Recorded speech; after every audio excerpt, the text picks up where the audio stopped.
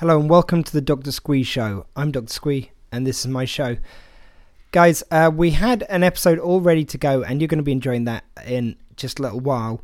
Unfortunately, just before this episode got put up online, we got the sad news that John Challis, a beloved actor from Only Fools and Horses, sadly passed away today as we're recording this on the 19th of September.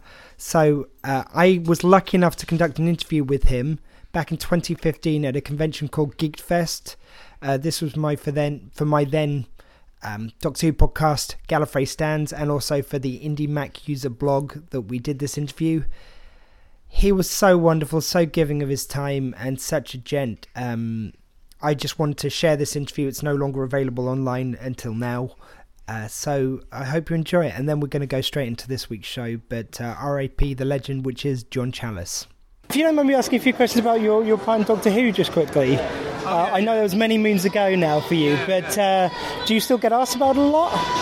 Yeah. Well, since it came out on DVD, The Seeds of Doom, there's been a lot of interest in it, and also a few of us met up afterwards and did a sort of an extra bit that goes on the end of the DVD, so it's quite nice to meet Philip Hinchcliffe again and Tom Baker and so on. Talk about the show. It's one of the happiest shows I ever did. And a wonderful Tony Beckley was in it, and Elizabeth Sladen, and they're no longer with us, unfortunately, but it's a great story. A lot of people's favourite because of the story, I think.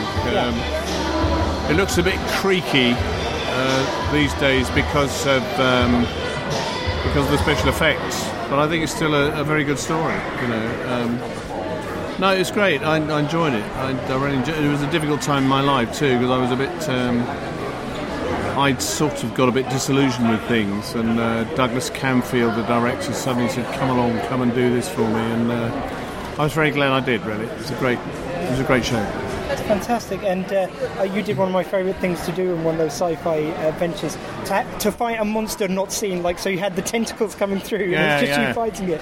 Yes, that was a really nice unfortunately, I came to a bit of a sticky end. Well, a watery end, actually. I got drowned in a lake by this horrible weed. Yes. But no, it was quite a creepy old story, I think. The vegetables taking over the world. I quite like the idea of that, really. And Tony Beckley, the mad professor, wanted to mash up all the humans and put them as manure all over his garden. He had this fantastic greenhouse. You could tell from my character Scorby's attitude towards him that he thought he was a bit mad too. Yeah. And you kind of got to play both sides a bit, because you've got to be the bad guy at the beginning, but by the end you're working with the Doctor. Yeah. Or trying to, yeah. We're all hiding up together, aren't they? Before I rush out and try and escape across the lake. Yeah, it was a great story, and a lot of fun doing it. In a similar way, Boise was kind of a bit like that. You got to play the part of the gang, if you like, but you were the outsider who wasn't necessarily always on their side. Was that interesting to play? Well, no, I think he liked being in the pub and so on, so he could feel superior to them all, because he thought he was a class above Del Boy, and then he had more class and a bit more taste than Del Boy, really. This little man who didn't know what drink was what, and he suddenly decided to himself that he'd go off to Miami and take Marlene on holiday, and who should he find but Del Boy in Miami twice, which is a bit of a shock for him. But no, I think he spent time in the pub so he could feel superior to them. Yeah. A bit of a snob. And I believe The Sky's the Limit was your favourite episode, is that correct? One of them, yeah. Yeah, one of them was, because I remember the scene where he had the satellite dish and the baby Tyler dressed as a miniature version of Marlene in a sort of leopard skin onesie with a little hat on, and Duke the Great Dane running around the garden, and it's just a great scene, great piece of writing. And I love the story of the scanner getting nicked from Gatwick Airport and finishing up on Del Boy's balcony. Yes. It's brilliant. It's a great ending. Brilliant plot, yeah. And just to talk about your books, which you're selling here today and also online, it says Being Boise and Boise and Beyond.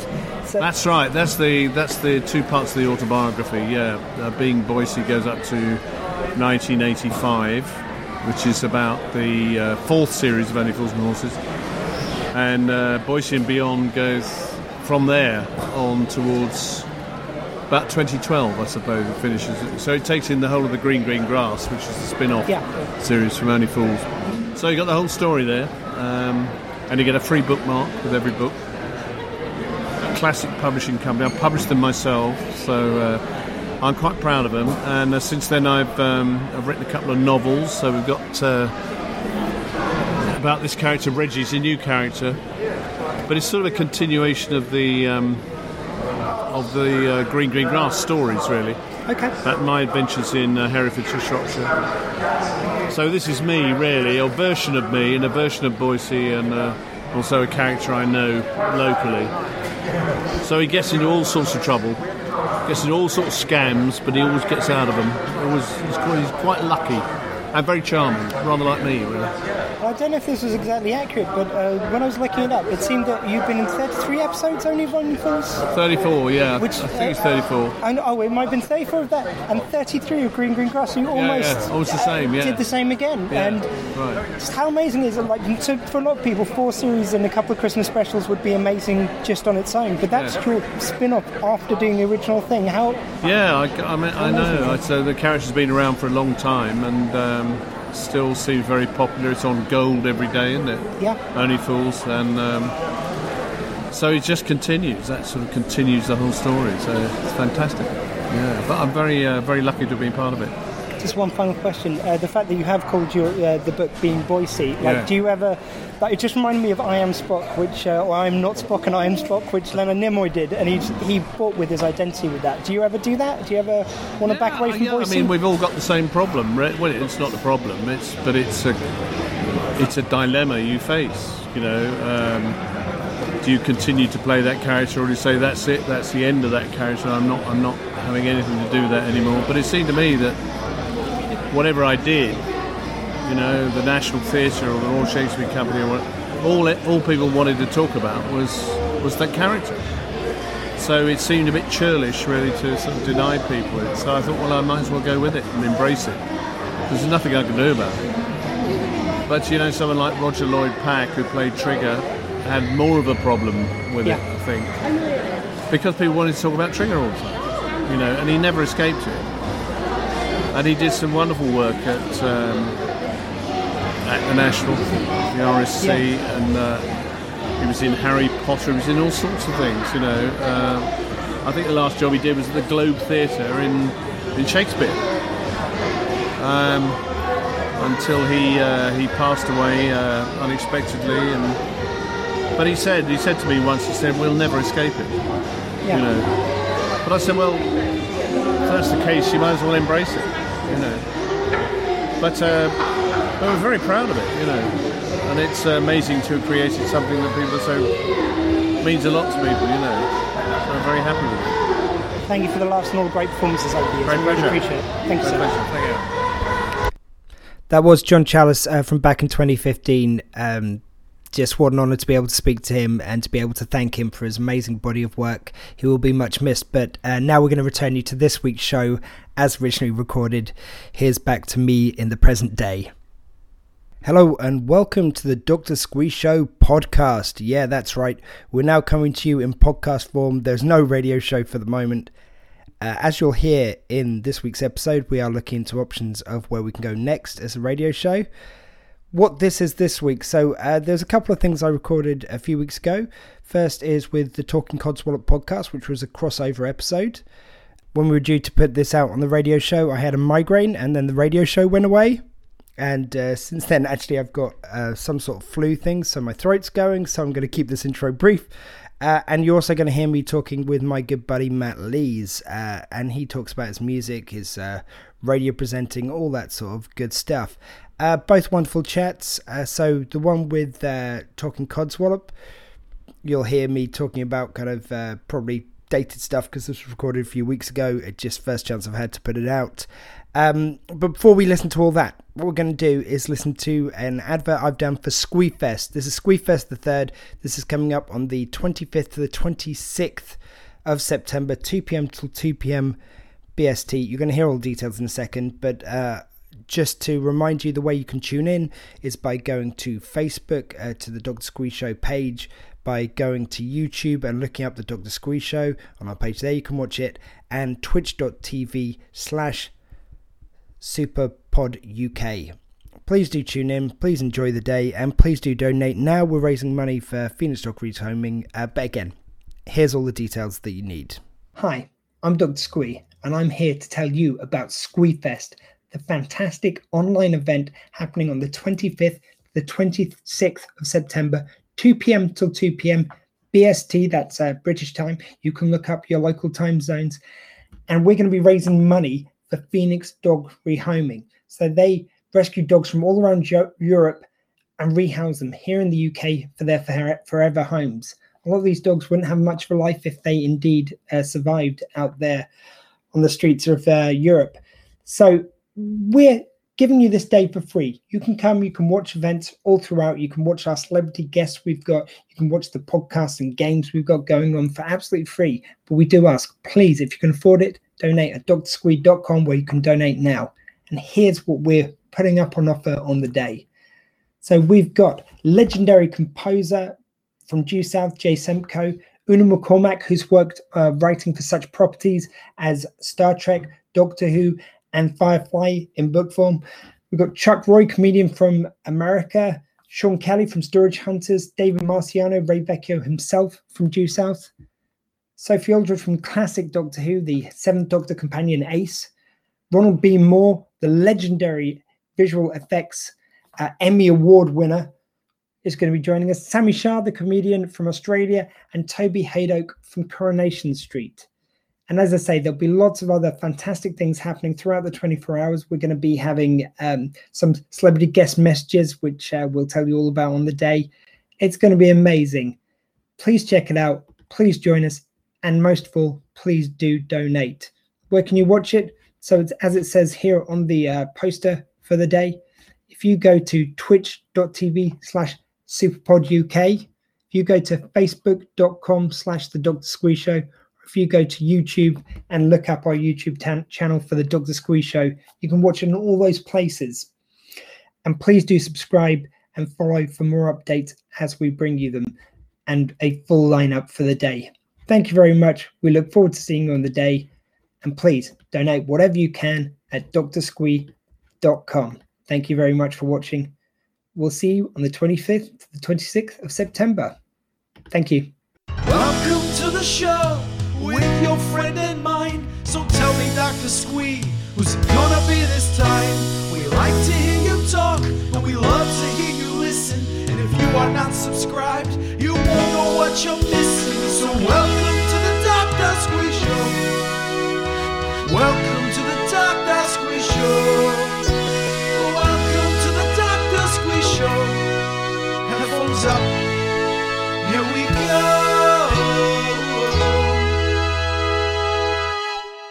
We now do a bit of crossover adventure with the Dr. Squee Show. So as some of you will know, we've got SqueeFest the Third, or SqueeFest, as I like to call it. And we're going to be having lots of wonderful guests. We've already announced celebrities such as Sophie Aldred, the Seventh Doctor companion Ace from Doctor Who. We have announced Una McCormack, the sci-fi writer from such properties as Doctor Who, Star Trek, Firefly, and many others, as well as Sean Kelly even, from Storage Hunters. And we're going to be having a wonderful time talking to him about that show, as well as his new online auctioneering course, which he does. But along with that, we've got loads of fantastic guests, but we've also got podcasts coming on. And this is one of those such podcasts. Make a return to the Dr. Squee Show, crossing over with the Talking Codswallop podcast. It is from Talking Codswallop, Gemma and James. How are you doing, gents and lady? We're all good, thank you. Well, I am anyway. I'm doing very well. I'm doing very well. I'm doing as well as I can. What I would like to say, though, if you would actually manage to, through some sort of necromancy, get Sean Connery on your thing, I would have been very impressed. Yeah, that would have been a hell of a fucking scoop I just announced, wouldn't it? I mean, you would have made international press. That would have been something very impressive. I mean, what you guys aren't experiencing when you're listening to this on the radio show, and possibly not on Talking Codswallop, depending on how much Jem edits this out, is the fucking long road we took to record that intro. Yeah, it was a very bumpy road as well. It was like the most cobble-laden road you could imagine. Long, bumpy, there was recriminations, there was a lot of hate speech, but like we've got here anyway. And guys, to be fair, look... on the hate speech, we did calm Gemma down, though. Yeah, we did. We said that isn't acceptable on podcast or radio. Please, bring... Sorry, no, we did Gem, of course. Sweet and innocent as always, aren't you? I am. There you go. You see, I can lie too. Anyway, look, that's not the point. I will admit this has been a long week for me. I had a week off work, and when I returned, like every bit of work I had left was waiting for me still when I came back, plus new stuff which had mounted in the week I was off. So between that and arranging Squeefest and everything else, it's been a mad week. And it's not that I didn't get the time to arrange a guest, or no, actually, honestly, there was a guest which was booked, which ended up cancelling. So I am very thankful to Gemma and to James for joining me tonight. How are you doing, guys? I'd be great, but clearly you don't know who I am. You think I'm either me, Andy, or possibly somebody else. But I'm doing okay, thank you. I'm pretty sure I said James last, didn't I? You did, no, yeah. Well, you did, but I could see you were thinking, you were wondering, is he Andy? Is he, who is it? James? What? It's not my fault that women changes out men on this podcast like she's changing underwear. It's not my fault. I know, and the problem is that obviously Gemma has been stuck with me at this point in time because she can't afford the price of getting Andy. He's very expensive. It's a lot of Jaffa cakes. It's a lot of Jaffa cakes, to be fair.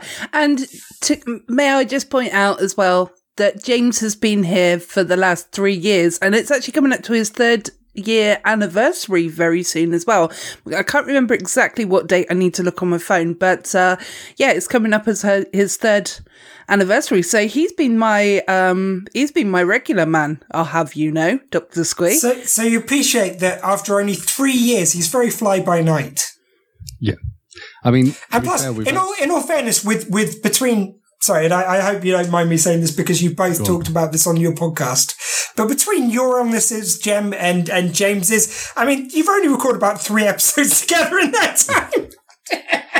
It's been interesting, the most recent times we've been trying to record stuff. What I would say is that it's been a wonderful 3 years, and I hope there are many more years to come. If you think about it, Gemma, we've actually outlasted some marriages, certainly celebrity marriages. I know. Well, that's because we're a match made in heaven, James. And Dr. Squee's just jealous because he only gets to talk to himself, so nah. Actually, occasionally Nicola joins me. There you go. And guess who I managed to fall onto this show. By the way, Gem, I love the fact that, by the way, thank you very much for promoting Squeefest as you have been doing on your show. I really appreciate it. But man, like, I love to hear you scrambling for details when you're on the show. You go, it's 24 hours. It's on some dates in September. And I think it's 12 hours of podcast and 12 hours of something else. Well, to be fair, me and James, actually for that episode, me and James actually had to re-record it. So that was actually the better one. So I'll have you know. I mean, of course, with love I ball bust. But I would just like to just to clarify about the day. It is the 25th to 26th of September. I do a bloody awful job myself of promoting on my own podcast, so I'm no one to talk, believe me. But yeah, it's happening on those 2 days between 2 p.m. till 2 p.m. BST. If you're around the world, please check out your local time zones. But yeah, it's going to be going for 24 hours. We've got guests from around the world, which will be going overnight. We're still announcing. We've got so many guests still to announce, which are booked, and some which I'm trying to book at the moment. It's for a wonderful cause for Phoenix Rehoming, which is a fantastic dogs charity which saves dogs from around Europe and the UK, and they rehome them here in the UK. So these are dogs which in a lot of cases should get put down. So it's a fantastic charity, and they're actually going to do a lot on the show as well, just to introduce the charity. It's going to be a good time. I said to Jem, like genuinely, I did say to Jem that it was going to be, I'm going to aim for 12 interview guests and 12 podcast slots. That may vary as it goes on, and whoever is available, to be frank. But we've got some wonderful guests, some wonderful podcasts, such as Talking Codswallop, the wonderful show which you guys put on, which I will hand over to in a second when I'm finished rambling about Squeefest. Yeah. We've got some games happening. There's Outrageous Liars, which is a game where people basically given a topic and they've got to just bullshit on that. Like you get given something you've done in the past and you've got to bullshit for 10 minutes or whatever, or for 5 minutes about that topic, and people interject and buzz in, and you've got to incorporate whatever they tell you into your story. It's a good time. I'm trying to think of other things we've got going on. Oh, and I'm working at the moment. This is pretty exciting, and I haven't mentioned this anywhere else. I'm working at the moment on an aliens panel for Midnight. So last time on Squeefest, last year we had the Midnight Ghost Hunters. This time we got the Midnight Alien Hunters. Ooh. So that's just going to be supernatural fun at midnight. Yeah, honestly, like, I'm not kidding. When I look at kind of lineups for other cons, don't get me wrong, I'm not going to be competing with San Diego anytime soon, but there are some kind of smaller Comic-Cons who actually, I think genuinely, if I look at my lineup at the moment of guests I've announced and guests I'm still to announce, I think it could give some cons a run for its money. And if we get a couple which are maybes in, it's going to be an amazing 24 hours anyway. So, I'm really proud and I hope you join us and, you donate very, heavily to Phoenix Rehoming. As I said to you before, guys, I'm sorry I'm being a bit shy and retiring on the podcast, but, you guys go. Oh, thank you. I'd just say in Gemma's defense of the fact you were saying she was scrambling to describe the squeeze. I was kidding. No, I just, in defense of that, I'd say that what she's doing is she's giving out limited information, which will make our listeners think, hey, what is this wonderful thing you've mentioned? Let's do a bit more digging and find out. So, regardless, it will work. You know, our people will listen to your people, sort of thing. See? You get my drift. I definitely agree. See, that's why James has been my podcast host for the 3 years. He just gets me, you know? Totally. Yeah. Absolutely. And I really do look forward to being part of this squee, and also to just listening and hearing to some of the stuff you're doing with the guests. I think you're just going to be a brilliant lineup, and I'm looking forward to it. Thank you, sir. One thing I will say is, like, as wonderful as it has been to have Gem on in the last couple of years, last time, I think you were due to come on until the last minute. For whatever reason, you can make it, James. So it'll be wonderful to hang out with both of you and bring this fun energy to video. Brilliant. James was there. Was I? He wasn't for the last one. I don't think I was for the... No, neither of us were there for the last one. I thought you were both there. The first one. No, sorry. James wasn't part of the show yet in the first one, I don't think. Because it was you, me, Lucy, and Nicola. No, and then the second one. He was 100% there because it was for the dogs charity. There was one that I've definitely been on, but there was one probably last year's that I couldn't make. What's left I'm in my brain then. Is firing a bit there on something about it seems very familiar that I was some way involved. So. I'm very sorry, James. I misremember that then. I think you must have been new on the show at the time, because that was about at least 3 years ago when we did the first one. Yeah. I thought a bit longer for the first one, because I know this one is pretty much a year to the date of the one before, but I thought the one before that was longer than a year. So it might have been longer than 3 years James has been on the show. Yeah, it might be. I'm not sure, to be honest. So, but you know, at the moment, the listeners are going, really? Do we need to know about dates? We've come to listen to some Codswallop. Yes, they do. Awesome, Dr. Squeeze Show. Thank you. Yeah, this is all part of the learning and listening experience for the Salty Tadpoles. Yeah. I just wanted to sort of talk about my week that I've had, and then sort of, you know, obviously James will go on to your week afterwards as well, so that, you know, we've all covered that. But with regards to things that have happened this week for me, it's been quite fun, and it's, you know, we've had quite a lot of good things, but also, yeah, there's been a little bit of a negative thing as well that happened as well, so, which isn't fantastic, but, you know, still, with regards to our dog, that he unfortunately, I mean, he's okay now, he had a big seizure, and it was, like, absolutely terrifying, you know, and it was really hard to kind of watch him go through that. But, you know, we Googled it afterwards. We found out that we did the right things to actually get him out of it, if you know what I mean. But, oh, God, it was absolutely terrifying seeing him like that. So, what do they think had caused it? I think that definitely it's going to be like the heat. And also in Graham's, Graham is my mum's boyfriend, just for anybody who doesn't know. Graham is, his sons came down And, basically it was like they came down for the weekend. So I think he was kind of like overplayed and stuff like that as well. So he might have just got a bit overexcited in the heat and everything. It all sort of like combines to a giant, Yeah. Kind of see that, yeah. Yeah. So yeah, it wasn't nice to watch, but at the same time, it was quite good that me and my mum were there in a way because obviously we're talking about dogs, so I thought I'd go with the dog stuff first. But yeah. We were quite calm at the time, and then it's it's afterwards, isn't it? And it's like every time that I'm looking after him now, I'm sort of like watching him like a hawk, going, "Oh my god!" He makes some sort of movement, and I'm like, "Are you okay?"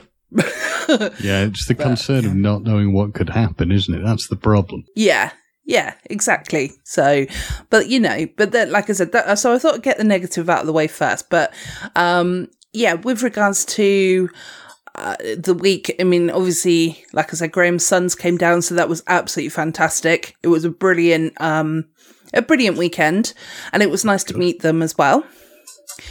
And then, trying to think what else. I mean, obviously, we had a really successful episode last week as well, which very, very, very successful. Yeah.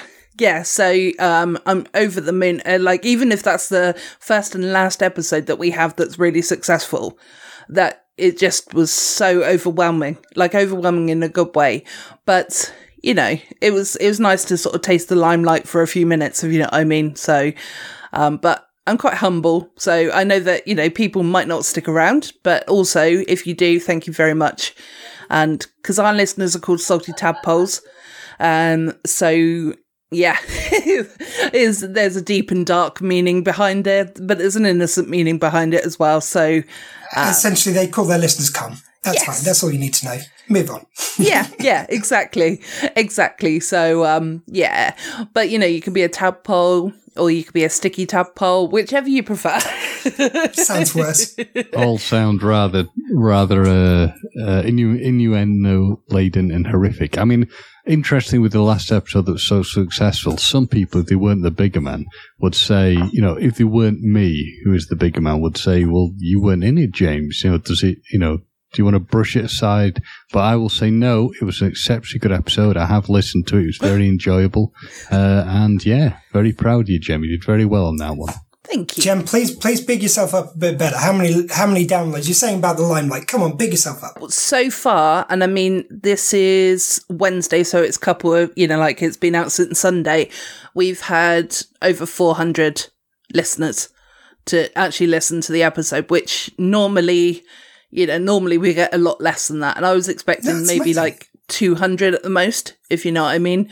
And it's like every day they're kind of like, they're still coming in, not quite as thick and fast sort of thing, but, still the numbers are rising. So, and yeah, just a massive thank you for Dave King for actually coming onto the episode, because, without him, it wouldn't have happened. So, obviously. Sorry to ask for a little exposition, but can you just talk a bit about the episode? Just plug it, please, as it's going out on my radio show as well. Yeah, absolutely. So basically what happened was that I spoke to Dave King, who is the owner and creator of a company called Sticky, which is a candy making shop in Australia. And yeah, so basically they've taken kind of the internet by storm with their live videos showing you how they actually make the candy.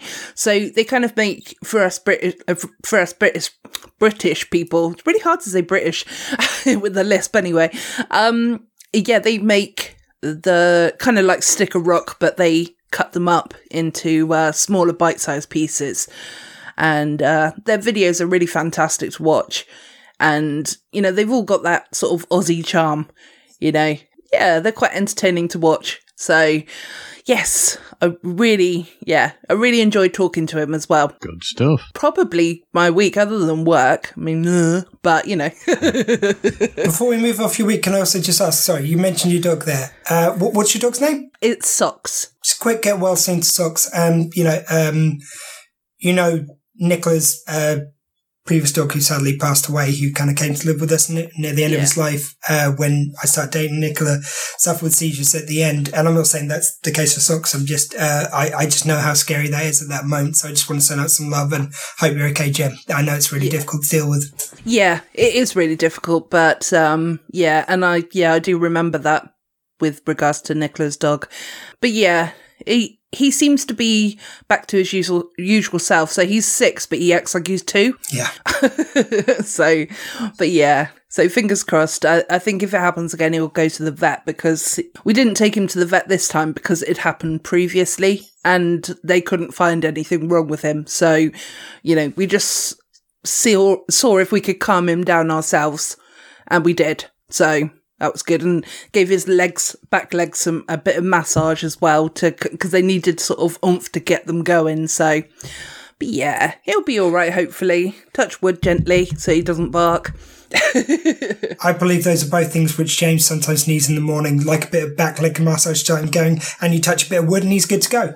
Absolutely, yeah. Touch wood gently, then I'm a happy camper at that point.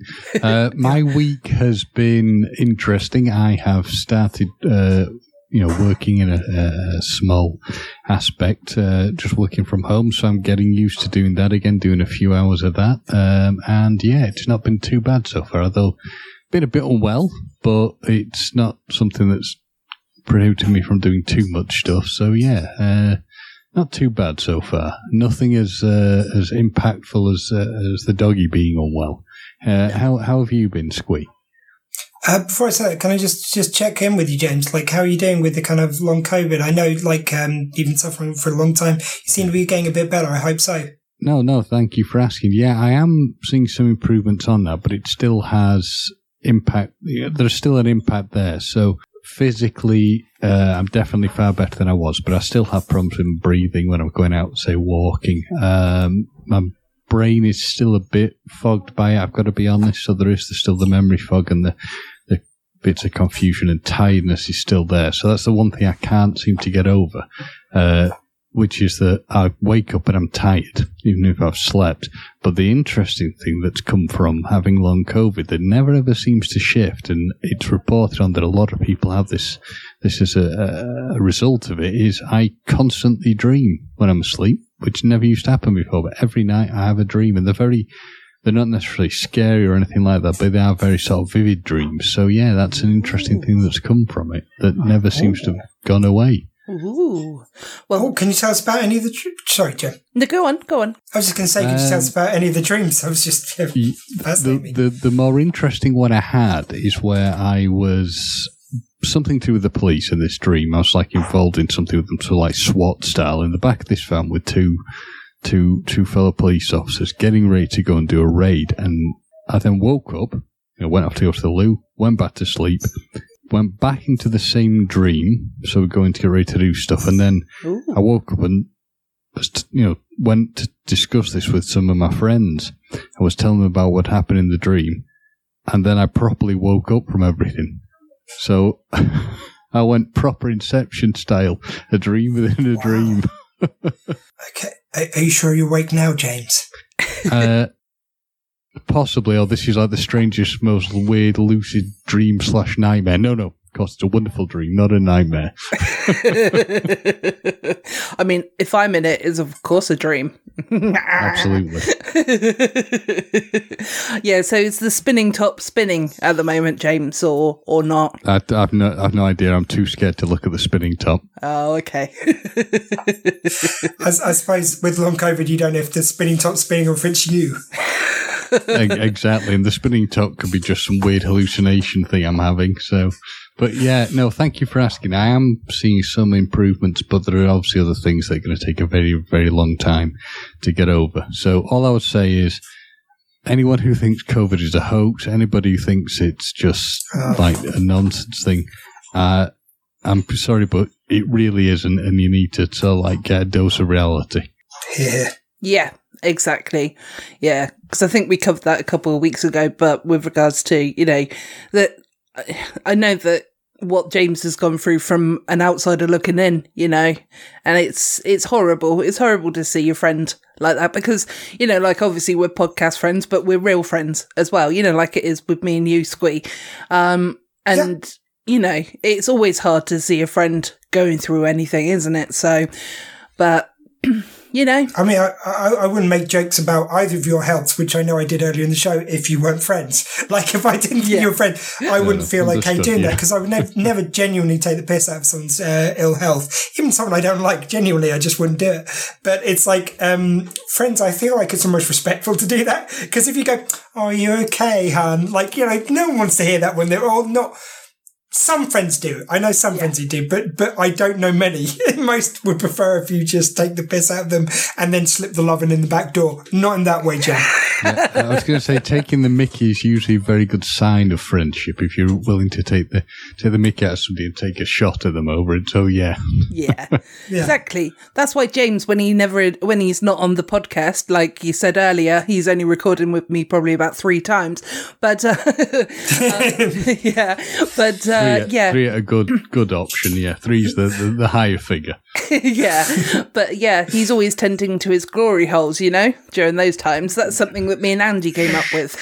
Yeah, you're not meant to be mentioning that anymore. We've got to keep that on the down low. Oh, sorry. It's funny because James doesn't know we've met in the real world, but actually...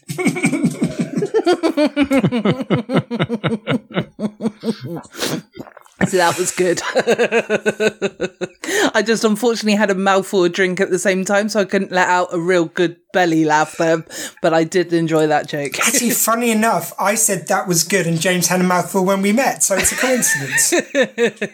I can neither confirm nor deny these allegations. I love the fact that James has to keep muting himself after every sentence. So I'm guessing he's coughing, because he's so embarrassed about the fact that this is all true. Wouldn't you like to know? Plus it gets stuck in the back of your throat, you know. Oh, yeah, of course. He's got a client over right now. Multitasking. Who knew men could do that, eh? Speaking to 2 men, if you're expecting some chuckles here, we're just going to leave you to it.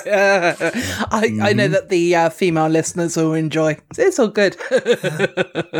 They know where I'm coming from. Did we want to get into some What a Load of Codswallops, a segment of our podcast that we normally do? Can we just establish Squee's all right? Because I did try and ask him how his week was going. No. I mean, genuinely, just don't even ask. I'm not. Basically, I'm genuinely not. So I'm all right, but I'm not all right. Okay. So, like I was alluding to at the beginning of the show, I've kind of had. I don't know if I said this on show on mic or not, so I'm just going to repeat. So apologies if I repeat myself on mic, but I had a week off work.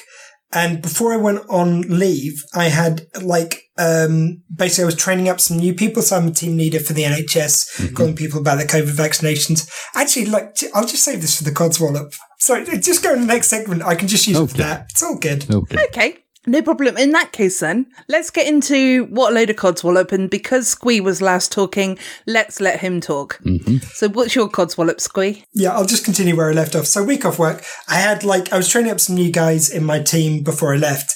And because of that, basically, I was training up some people for my team, but I was training people for all the teams. So, team leaders take it in turns to do that. And it means for that time, on 3 days, you're not doing any of your usual work. So when you come back, not only are you trying to catch up with your normal work, but you've got new people who don't know what the fuck they're doing. Mm-hmm. And plus, we just got some people transferred from other teams who clearly also don't know what the fuck they're doing. Yeah. And I hope none of them are listening, but there we go. I've said it now. And so basically I have 4 people who don't know what the fuck they're doing, who are constantly bombarding me with questions, some which are perfectly fine, and it's like, oh, that's understandable. Some which are like, how do you start Windows? Oh, goody. So I've been dealing with that. So then I went away for a week on holiday, and usually what would happen, if one of the other team leaders was off, and there's a few team leaders I work with directly, I'd listen to their calls, they've got from their team members. So you've got to listen to, because we're basically phoning people about COVID vaccinations. So, if someone's away, you listen to the calls from their team to help them out. So when they come back, they don't return to as much work, or at least from the work from the week they've been off. Okay. Yeah. Understood. Nothing was done with my team while I was gone. So I came back this week, and so I've got this week's work, some people who are still fairly new, some which have adapted better than others, let's just say that. There's still some who seem to be at factory reset, and they're distracting all my time while I've got 3 weeks worth of calls for every team member to listen to, and a shitload of other work. So yeah, essentially between that, preparing for Squee Fest, trying to put out a regular radio show and everything else, yeah, I'm not okay. But I am. I'll be fine. Yeah. It's all Have good. you tried turning them off and turning them back on again? Dude, I'm tempted to turn myself off and just not worry about back on again at this rate. No, not really. No. So I don't joke about suicidal ideation, by the way. I'm not taking the piss out of that. No. It's just, God, for fuck's sake. You just get some weeks when it's like, genuinely, I've never felt so stressed at work. Yeah. When things just will not slot into place properly. Yeah, it can be a pain. Well, I think the worst part of it is that it's like, I care about this job and I believe I'm good at it. So when I'm behind and I feel like I'm not doing well at it, it hurts worse than if it's just a job either you're shit at, which I've done jobs I'm not great at, like they weren't the right fit for me. And I've also done jobs whereby I'm not given the right circumstances to do well. So, that kind of thing, or I'm not trained well enough. Genuinely, I can say that in some jobs. This one, I'm good at. I'm trained enough. It's just I don't have fucking enough hours in the day. And it gets to the point of meltdown. So I just want to offer this kind of Codswallop up to anyone who's listening who's maybe struggling with difficult situations, maybe with catching up with work. I know plenty of people in the arts who haven't worked for like a year and a half during the pandemic. And now work's coming back and they're having to work double just to keep afloat. And so this Codswallop is really dedicated to anyone else who's struggling at the moment, because fucking life's hard sometimes. Yeah, I definitely agree with that. I think that goes for sort of any kind of form of job role, like you said, really, doesn't it? So everything is hard if you haven't got the help there in the background. Sorry that your team leader friends aren't, not friends or colleagues or whatever. They're not helping you the way that you would help them. It's sort of hard to describe. This was what I was going to say, because I kind of I will grouse at it, and I did feel a bit let down when I came back. But at the same time, we're about to, because we're a service working from home, but we're a virtual call centre, which is quite a big operation. And we're kind of just gearing up to hopefully get a 1 to 2 year extension. We started off working for 3 months in October, and we're still going. And we're about to get the biggest extension we've had yet. So there's a lot of work happening behind the scenes from a lot of the team leaders. So I kind of can understand why they weren't able to, but it's still difficult when you come back and you would have, I don't know. I'm sure they work their asses off. I'm not putting against anyone. And sorry, I'm using this a bit of therapy right now. That's what Collett's all about. Yeah. I think they genuinely worked hard. Yeah. I don't think it was them slacking. I just think it's just circumstances meant. First time I've taken a week off in genuine years. I think it's the first time I've taken a full week off, excluding maybe Christmas one year. And, no one was available to pick up any of the slack for me. And that's just shitty to come back to, but that's the way it is. Well, do you feel better now you've got that off your chest? Hello? I feel better for talking to you guys always. It's always good. Good hang. Yeah. Well, that's always good as well. So, James, have you got any Codswallop this week at all? Not that I can think of. Nothing has been Codswalloping me. I tell you. What a letdown. I know you want me to say something truly awful has happened, but I actually can't think of anything. I really am racking my brains. Can I just give some love for the term Codswalloping? I love that. Yeah, that's lovely. I honestly can't think of any Codswalloping. If you want to know the worst thing that's happened to me that I can think that's annoying is I went to try and buy some more light bulbs and they couldn't give me 2 packs because they only had 1. So there you go. That's the worst thing, touch wood, that's happened. James, unfortunately, he's dealing with first world issues. Absolutely. Hey, are you claiming James not being able to get a second pack of AAs is anything but paramount of importance in this world? Well, they weren't batteries, they were light bulbs. No, bulbs, light bulbs. Oh, sorry, I thought I said batteries. No. All right. James not being able to get 2 packs of 60 watts. Come on, you're saying that isn't a paramount issue of today's. troubles. Yeah. No, all Gemma would say is buy some candles. All I'm saying is people in Iraq think they've got it tough right now. James, with his light bulb situation. Absolutely, and I'm glad to see that, Squee recognises that my first world problems are the most difficult things, obviously most important things. It's a bit like somebody once said to me at university, I could have worked hard and become the first white middle-class rapper who was complaining about the fact that he couldn't get insurance on his Porsche. I feel I let myself down by not pursuing that career.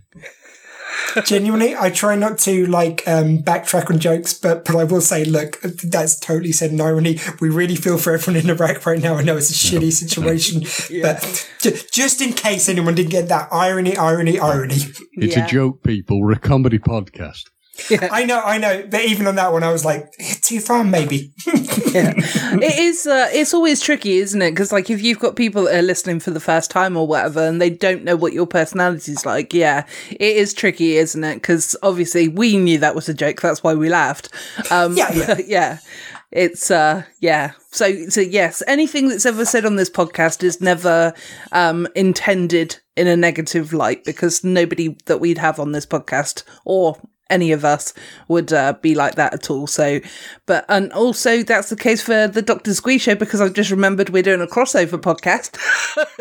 Yeah. I mean, I think that's genuinely why I put it in there, because I don't know if you guys find this, and I'll pop this as a question to you guys.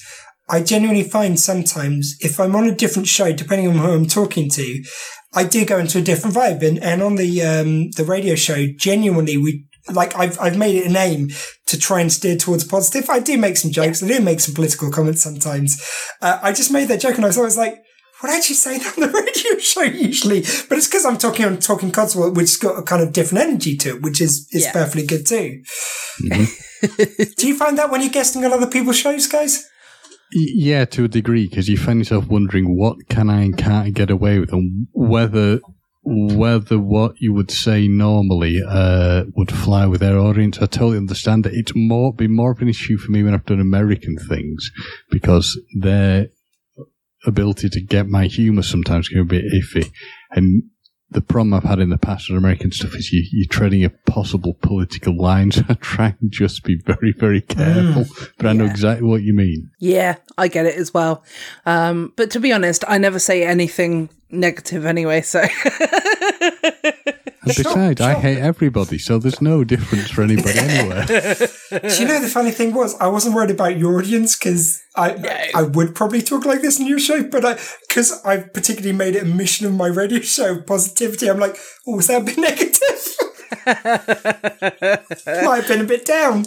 Talking about the Iraq War and the pulling out of troops in the most volatile region in the world. That might have been a bit on the downside. I don't know. The fact that, the president, just a wee bit. I mean, yeah, I know he's not Obama, but you kind of want to believe that Biden's presidency. I'm sorry, I'm going to get a bit political, then I'll hand back to you guys. But you want to believe that Biden's presidency was going to be like Obama Mach 2, and it's kind of really disappointing, isn't it?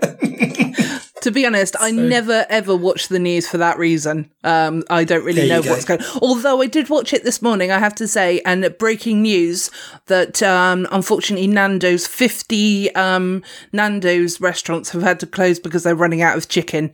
So, brace yourself, people. God, it's going to be another KFC. If we could close KFC and McDonald's, I'd be a happy man. Oh, James, you negative sausage. I don't give a shit. I'm a vegan. I don't eat any of them. I'm just thinking of your health, people. And I'm also working on the idea that it'll probably piss a lot of people off, so that's why I'd like it to be closed. You know what I do love is a nice Subway, though, just in case they're after some sponsorship of some radio show. Subway. Eat fresh. Yeah, eat fresh. But just stay away from Jared. Yeah. Well, now they're That's not going to sponsor the sponsorship deal. Yeah. I think Subway would agree with you heartily at that point. I mean, let's be honest. He's never going to see anything but the outside. He's never going to see anything other than the inside of his cell, is he? No. I just like the fact that me and Dr. Squee said exactly the same thing at the same time. Yeah, and also I don't think someone would go, oh, brilliant, you brought up Jared, but you said that he's not good. They'd probably be happy if you just didn't bring him up, probably. I don't know. Well, you know, sometimes reality has to be involved, you know, people. Anyway, let's move off of the political side of things because otherwise Subway really won't sponsor us. Yeah, politics and sex offenders, always a good mix. Yeah. You're wearing all the good notes here. Let's just throw in some religious now. Oh, I'll run with it. Just see how many people I can antagonise. I tell you what, James never says a huge amount. Well, I mean, he does, but he doesn't say a lot all the time. But when he does open his mouth, he does come out with some funny crackers.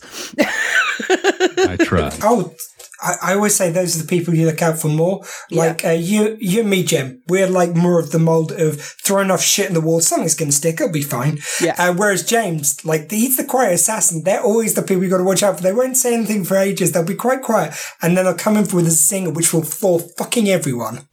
I couldn't possibly comment. Well, I could, and I think that's definitely you, James, and that's a compliment in a way. Yeah, totally. Yeah. Whether you take it or not. So it sounds like we've got to my Codswallops. So I have some. Yes, please. Woohoo! Okay, so Codswallop number 1. Actually, I'm going to use another one regarding the dog first. So as I said, he's feeling much better, so that's good news. Yay! Went for a walk with him today. Don't often take him out for a walk because we've got quite a long garden, so he does a lot of running back and forth on the garden. So, but as a responsible dog owner, I decided to take him out for a walk because he'd been cooped up all day, you know. And obviously, again, responsible dog owner, took out a little black bag for his poos, and we went across a field. So, you know, having a merry good time, kicking the ball, and he's like obviously fetching it back and forth and whatnot. So we had a really, really nice time. Put him back on the lead to walk along the roadside. Here's a poo. On the road.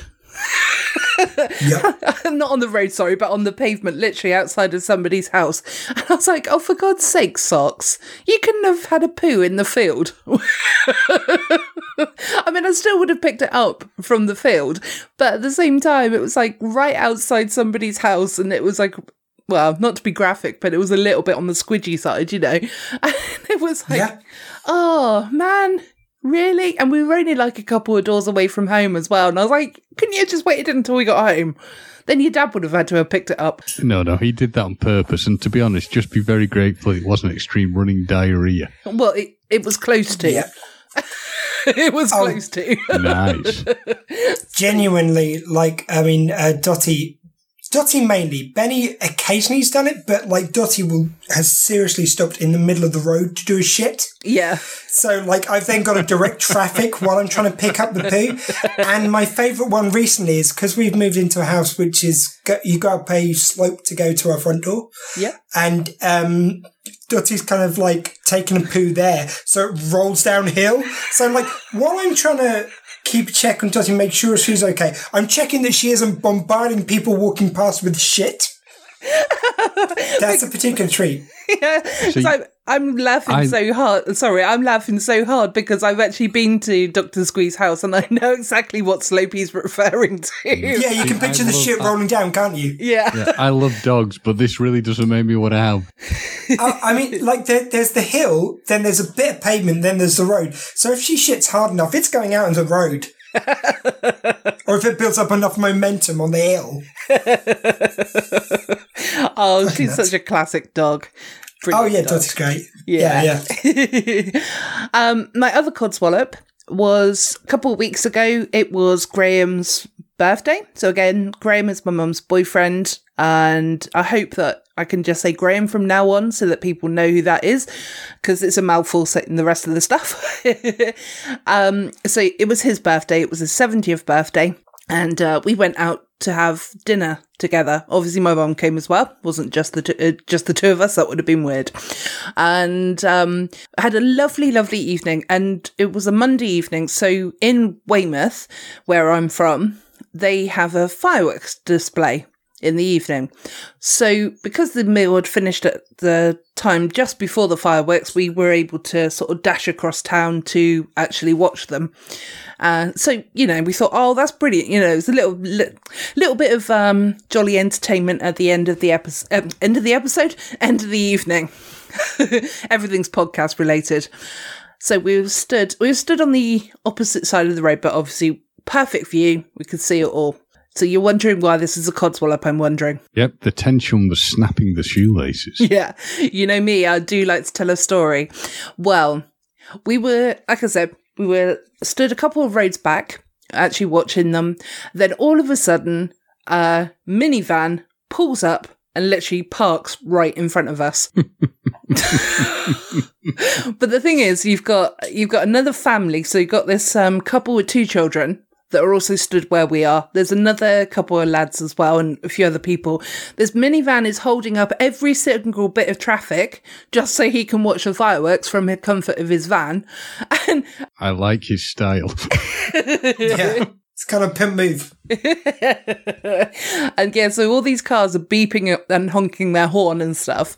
And they're obviously beeping in the sense of honking their horn, not being windy. And So do you call being windy honking? No, beeping is what I was referring to. Beeping? You call farting beeping? I've never heard that. I was thinking of the things that go beep beep on what was it, Sesame Street or something? Was it the beaker and something else? Yeah. Oh, okay. I've heard that before. Oh, okay. Well, maybe because I live in such a polite society that sometimes we say, "Oh, I'm going to beep." She says polite. Many say backwards, but who am I to judge? Well, I am from Dorset. Others say Dorset. Yeah, damn it! You beat me to the punchline. I know. I can feel you you winding up to actually say it, so that's why I said it before you did. Yep. So yes. Anyway, so this twat of a driver. So we moved up and we could still then see them, but it was just the point of being such a twat, seeing such an asshole, and he really didn't need to do that. So that's my second Codswallop. What a funt. Well, James, I'll allow it, no problem. Because you didn't say the word that I don't like. I didn't say the word cut. Anyway, sorry. Did you have another one? And so got a third Codswallop as well. Okay, so a few weeks back, obviously, James was talking about how he was taking on a big company, MPOW, evil MPOW. Now, gone? No, I'm not disagreeing. Oh, sorry, they are evil. Yeah, I was going to say, because I saw you unmute yourself, I thought you were going to say something profound, but then obviously you didn't. Okay, you just calling him out on not being profound now. That's a bit mean. She's so harsh, isn't she? So harsh. She's basically not profound enough, Slam. She's the Emperor, isn't she, from Star Wars? The hate just flows through. But she does it with a smile. I just want to compliment you. I've never heard someone so kind of like, that's quite an eloquent put down. It's like, sorry, sir, you're not profound enough. Well, we did cover the fact that, he opens his mouth occasionally and then he always says something brilliant. But then, he unmuted himself for no reason. I've got to keep you guessing. You've got to keep you guessing. You could have said small dick, but no, you went not profound enough. Slam. No, but she's never going to lie. There's no point lying. So either same would have been fine, yeah? Yes, Squeer, I work at the Glory Holes. I'm the cleaner up. Let's move on because that's actually grossed myself out. So you mop up the salty tadpoles. Yeah, clean up an aisle 5 has so many different meanings. I am so sorry to anybody who's either continuing to listen or is a new listener to this podcast. I do apologise. Hang on in there. It gets better as it gets filthier. You've just got to hang it. You've got to keep listening to find out. I will just work on the principle that with the sheer level of filth we're at, we need to see Joanne, who's one of our fellow co-hosts, finds this is filthy enough or whether there is room for improvement. Yes. I think she'll probably think it's filthy enough, to be honest. Anyone listening on the radio show, no apologies. You knew what you were signing up for. Well, we are the show that comes on after yours. So, people should stick around and listen to us. So yet still their first time hearing the show. Yep. Zinger! Yeah. We're like that scene in Airplane. You know, when he goes, they bought their tickets, they knew what they were getting into. I say, let them crash. This is for all you who switch off when Talking Codswallop come on. Ha! Now you've got to listen. I'm on your side, guys. Thank you. Okay, so my third Codswallop, though. So, like I said, big organisation. This week, I took on O2, which is for international people, is a mobile phone network company or cell phone company. Just to say, I don't know what the outcome on this is or what this is about, but I knew it was something about this. I as a co-host, are actually very, very interested to hear what happened. So, Gemma, take it away. Yeah, because James didn't get the full story, but James got a message saying, fucking hate O2. And I said, I'll tell you about it when we record next. So, last week, Wednesday, Thursday, Friday, and Tuesday this week. So that's 4 days. Pretty much all of those days. I don't know why I didn't do it on Monday, but maybe I just want to give myself a day off. But all of those days, I was near enough the whole time on the telephone with O2 because my mum had brought for Graham a iPhone 7, but it was one of those second-hand ones that they sell. And it was marked up as like new, which is something we will never ever do again. They sent us the phone, obviously tried it out very quickly and it seemed to work. Then I'm not going to go through the full story, because it's already driven me nuts many times, but also the second thing is that I don't want it to be a long drawn out story. They went to the O2 shop, who tried out the SIM card in various different phones and it worked. But then when they tried lots of different SIM cards in this one, it didn't, the phone that they had, it didn't work.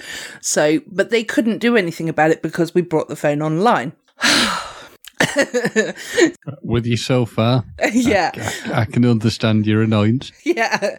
So my mum calls me. She's absolutely in tears, and because she's trying to do something really nice, and my mum's upset. I want to try and solve the problem because I hate it when she's upset. I hate it when anyone's upset. Can I just say that was her first mistake, trying to do something nice? Yeah, I know, right? Yeah, I should have left it to her. So anyway, so I called up O2. And on the first day, I called up 7 times. One of those times I was on the telephone because I've got it all written down, ready to write a complaint letter. But one of those times I was on a phone for an hour to try go through this problem. But the other times it was like 14 minutes, 15 minutes, blah, blah, blah. Because they kept putting me through, every time, they kept putting me through to the company that would arrange like a refund or return or whatever. Every time they picked up the phone, they would cut me off. And I was, by call number 7, I was absolutely fuming. Like, I don't get angry. But with this, I got really, really angry. And, I was almost like having steam coming out my eyes kind of thing. Full on going green, muscles kind of coming through, shirts ripping. Yes, exactly. Because there's nothing worse than, obviously some of the people that were actually talking to me, they were really, really helpful. But it seems to be that when O2, when you put them on hold, or people put them on hold for a good 10 minutes or whatever, it actually cuts the call. Okay. Yeah, something that they need to sort out. Yeah, so like I said, did about 7 or 8 times and didn't get any joy. So then I called back the following day because I was just like, right, okay, we'll get this sorted today instead, because I'd had enough, as you can imagine. And obviously I'm doing it during work hours as well. I'm still working because my phone's on speaker, but it's eating into my work time as well, doing this. Like if I was working from the office, I wouldn't have been able to have done it. It's quite handy that I'm working from home. So anyway, continued the next couple of days, pretty much the same scenario. But then on the Friday, what happened was that I rang up and I spoke to one lady who was actually the first lady that I spoke to that was actually really helpful. She turned around to me and she actually said, right, the reason this phone isn't working is because it's been either reported lost, stolen, or like lost in the mail kind of thing. Yeah, so the phone's been sent back and they've put a block on it so that nobody could actually use the phone. So what she did was she lifted the block and she said that it will take hopefully it'll come off at about on Monday. So that's probably why I didn't do anything on Monday. Yes, so, and she said also, we'll send you out a new phone and, you know, you can replace the phone and all sorted, you know, we'll do that because, like, you know, she couldn't get a hold of the team and whatnot. So I'm thinking, oh, thank God for that. You know, it's Friday afternoon, finally got it sorted. Brilliant. You know, we kind of all were cheering and laughing and brilliant. And then I got a text message from O2 saying, unfortunately, we cannot fulfill your order because we have no stock of an iPhone 7. O2 hasn't got a fucking iPhone 7 anywhere in their whole stores or anywhere. I don't think iPhones have been that popular, though, in all fairness. I don't think they've ever really taken off. No, clearly not. But weren't they just going to be unlocking the model you had? Well, that's the thing. They still were doing that. Right. So what happened was that on Monday, I tried it out and I thought to myself, you know what? I'm just going to try the SIM card and see if it actually works in the phone. It did. And we were celebrating for a good 10 minutes. Then we tried the camera out and it had all these black spots on it as if it's got watermarks on it, which was obviously quite disappointing. So it's almost like the phone's been dropped in water and nothing's been done to sort of fix it. It was also really slow as well. So I was like, oh, for God's sake. So then Tuesday rolled around, so yesterday, and sorry, spoiler alert, yesterday was Tuesday. No, it's Thursday today. Shh. Oh, yes, sorry, this is live right now on the radio. Sorry. Yeah. Just say on Tuesday. This. Yeah. I know I pre-record the interviews every week, but this was live. Honest, Gov. I'm a time traveller. Oh, we need to talk about that as well, Squee, in a minute. Okay, we've got... Wait, is that another Codswallop time travel? No. It's just something that he brought from a charity shop, so he should be happy about himself. Yes, so basically... Tuesday, not yesterday, I called up O2 again and I was absolutely livid at this point. So I was just like, right, okay, we need to get this sorted. We decided to have a refund because it was a waste of space, you know.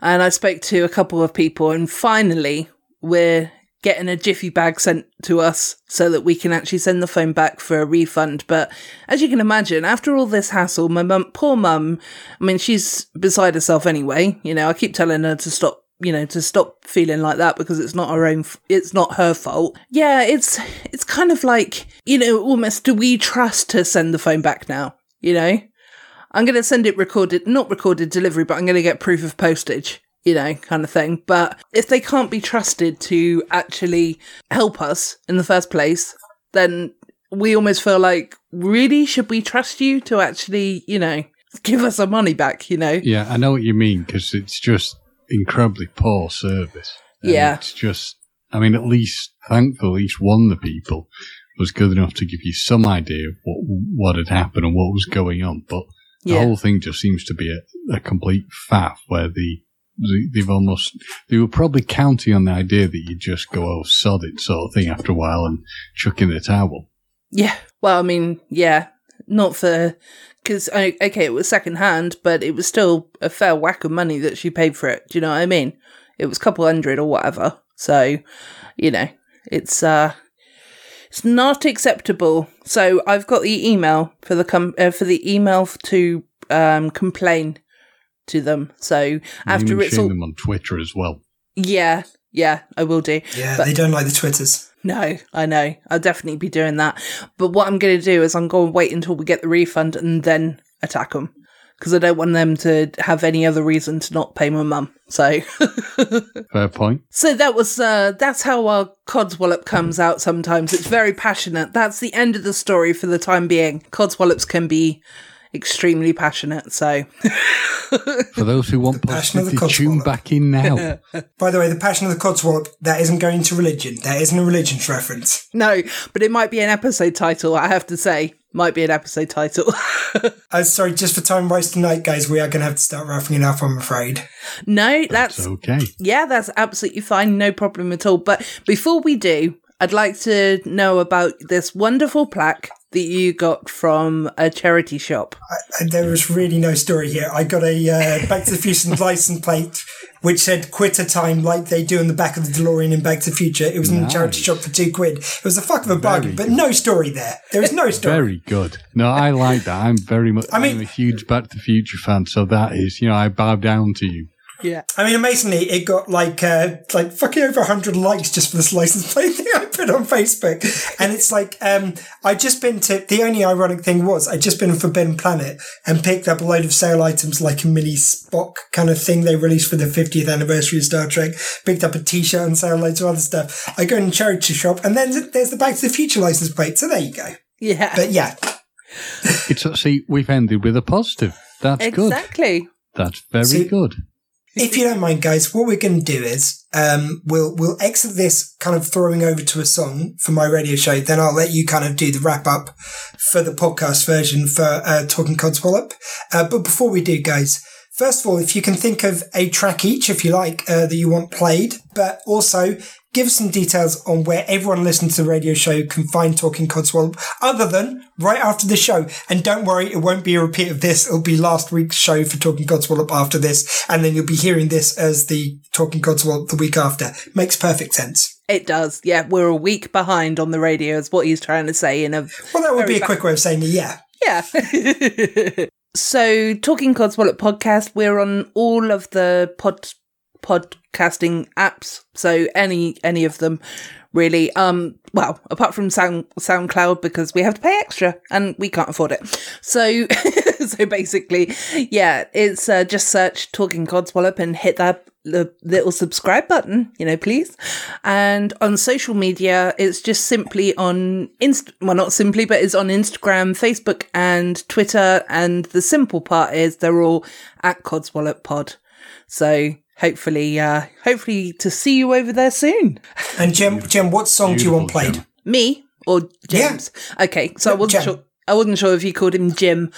I would love to hear, because I was actually humming this earlier. So by The Who, is it Baba O'Reilly? Baba O'Reilly? Yeah, that's the one. Yeah. So I was actually humming this song earlier, so I thought about it and I was like, oh, that would be a good song, please. We'll put that on. But James, just quickly, is there anywhere else you'd like to direct them online to find you as James the Voice Stafford? And what song would you like to be played after Baba O'Reilly? You can find me as James the Voice Stafford on Twitter. That is my handle. Song-wise, I'm going to go with something that we mentioned from our returning to the Codswallop fold, which is Back in Black by AC/DC. So this is The Who and Baba O'Reilly, followed by Back in Black by AC/DC. Rock, you're listening to The Bear, unless you listen to a podcast on Talking Codswallop, then you're not. Or Jen might have cut this out. I don't know. Look, here's those songs. Out here in the fields, I found for my meals. I get my back into my living. I don't need to fight.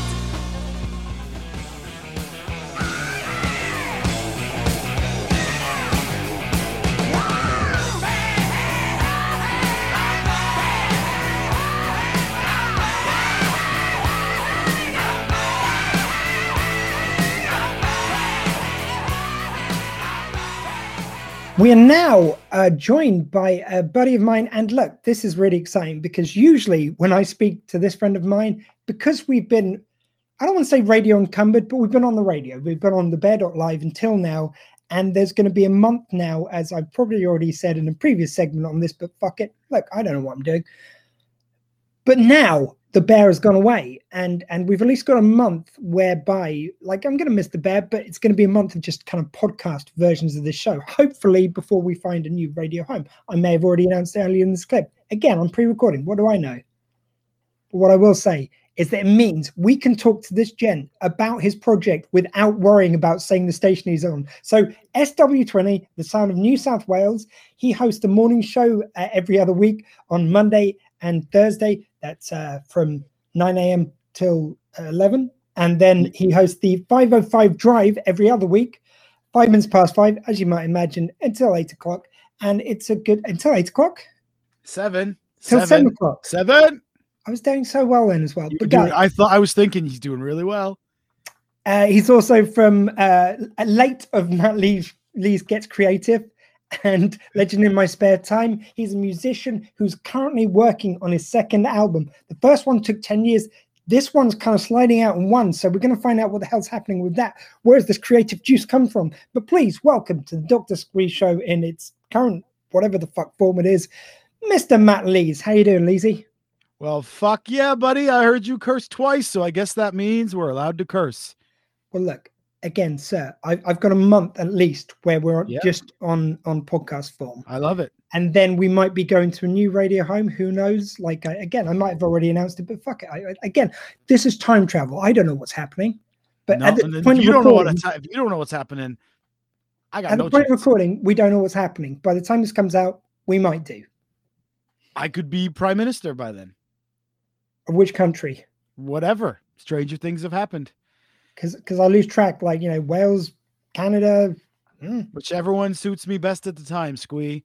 And good evening. Thank me. I didn't even mean it. Thank me for being on your show. Thank you and thank me indeed. Thank you indeed. Thank you indeed, my friend. What a pleasure it is to be here, especially because we can curse. It feels so wrong. Because nothing I do at the moment in this studio I'm allowed to curse on. So it feels It feels really dirty.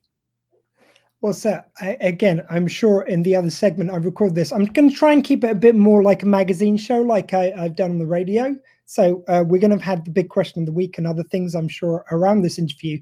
And I'm sure I will have spoken about Squeefest, which is from the 25th and 26th of September, 2 p.m. till 2 p.m. BST. Please check out your local time zones.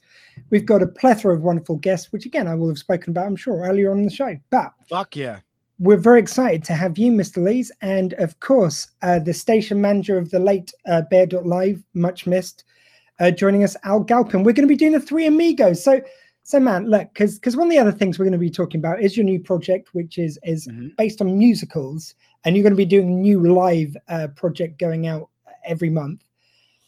So new project, but I can't get you to fucking agree to a time to record the Three Amigos, which is the show we're going to be going to Squeefest. What the fuck, man?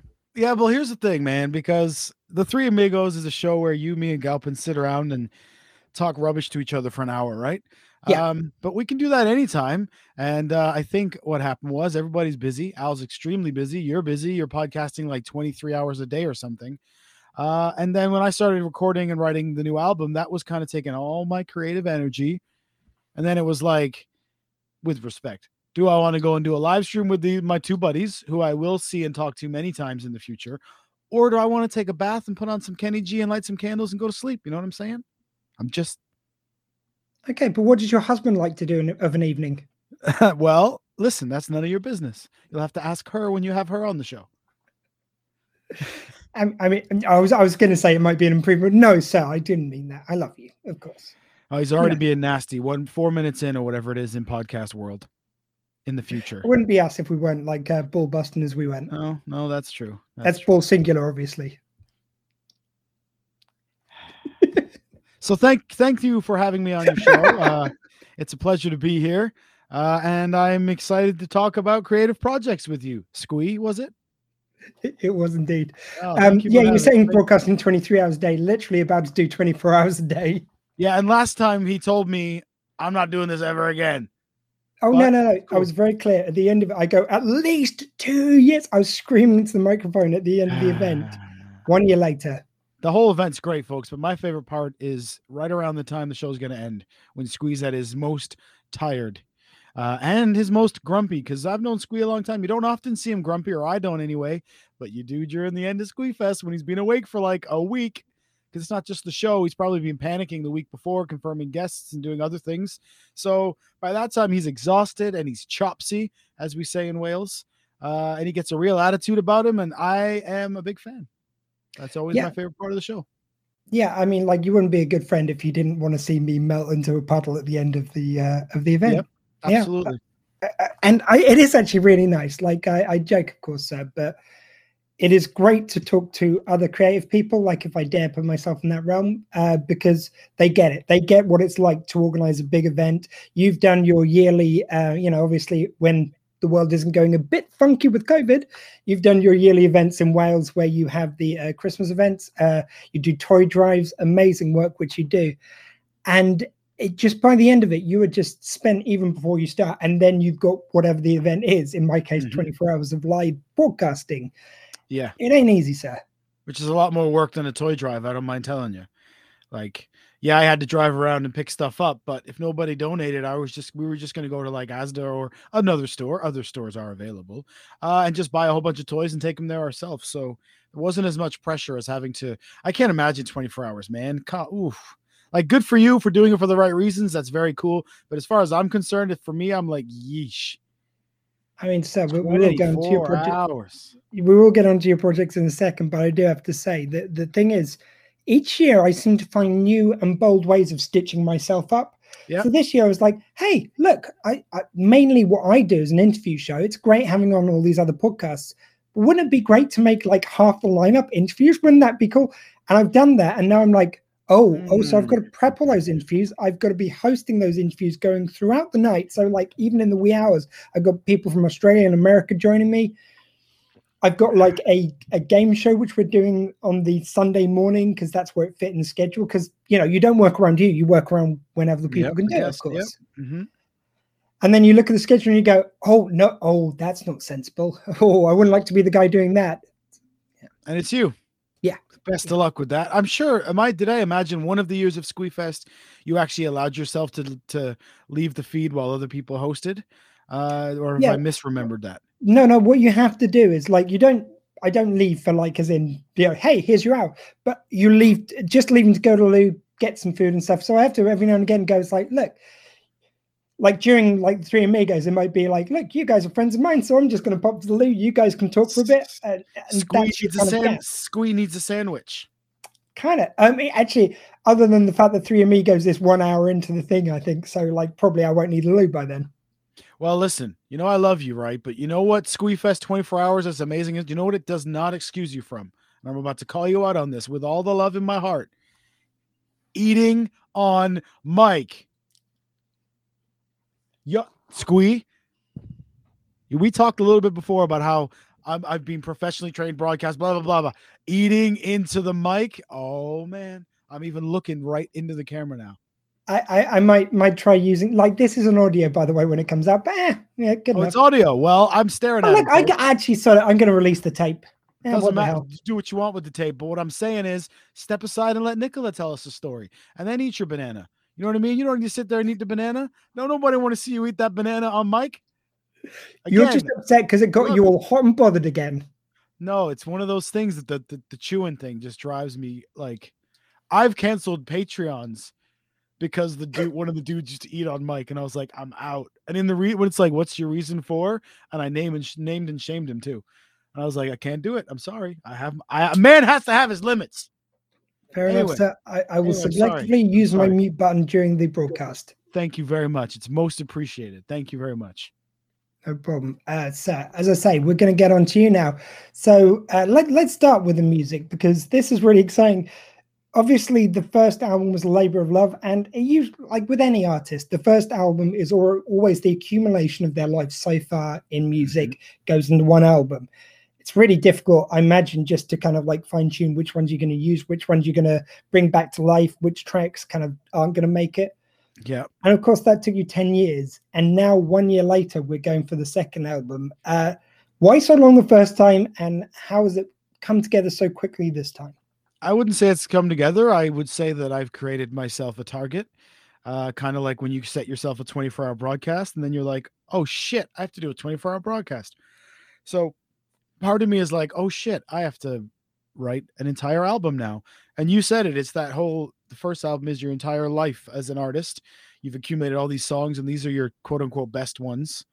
And you put them out. And then you have to kind of like start at zero and be like, fuck, now what do I write about? Like, I'm really proud of this album, but what the fuck am I going to do now? Like,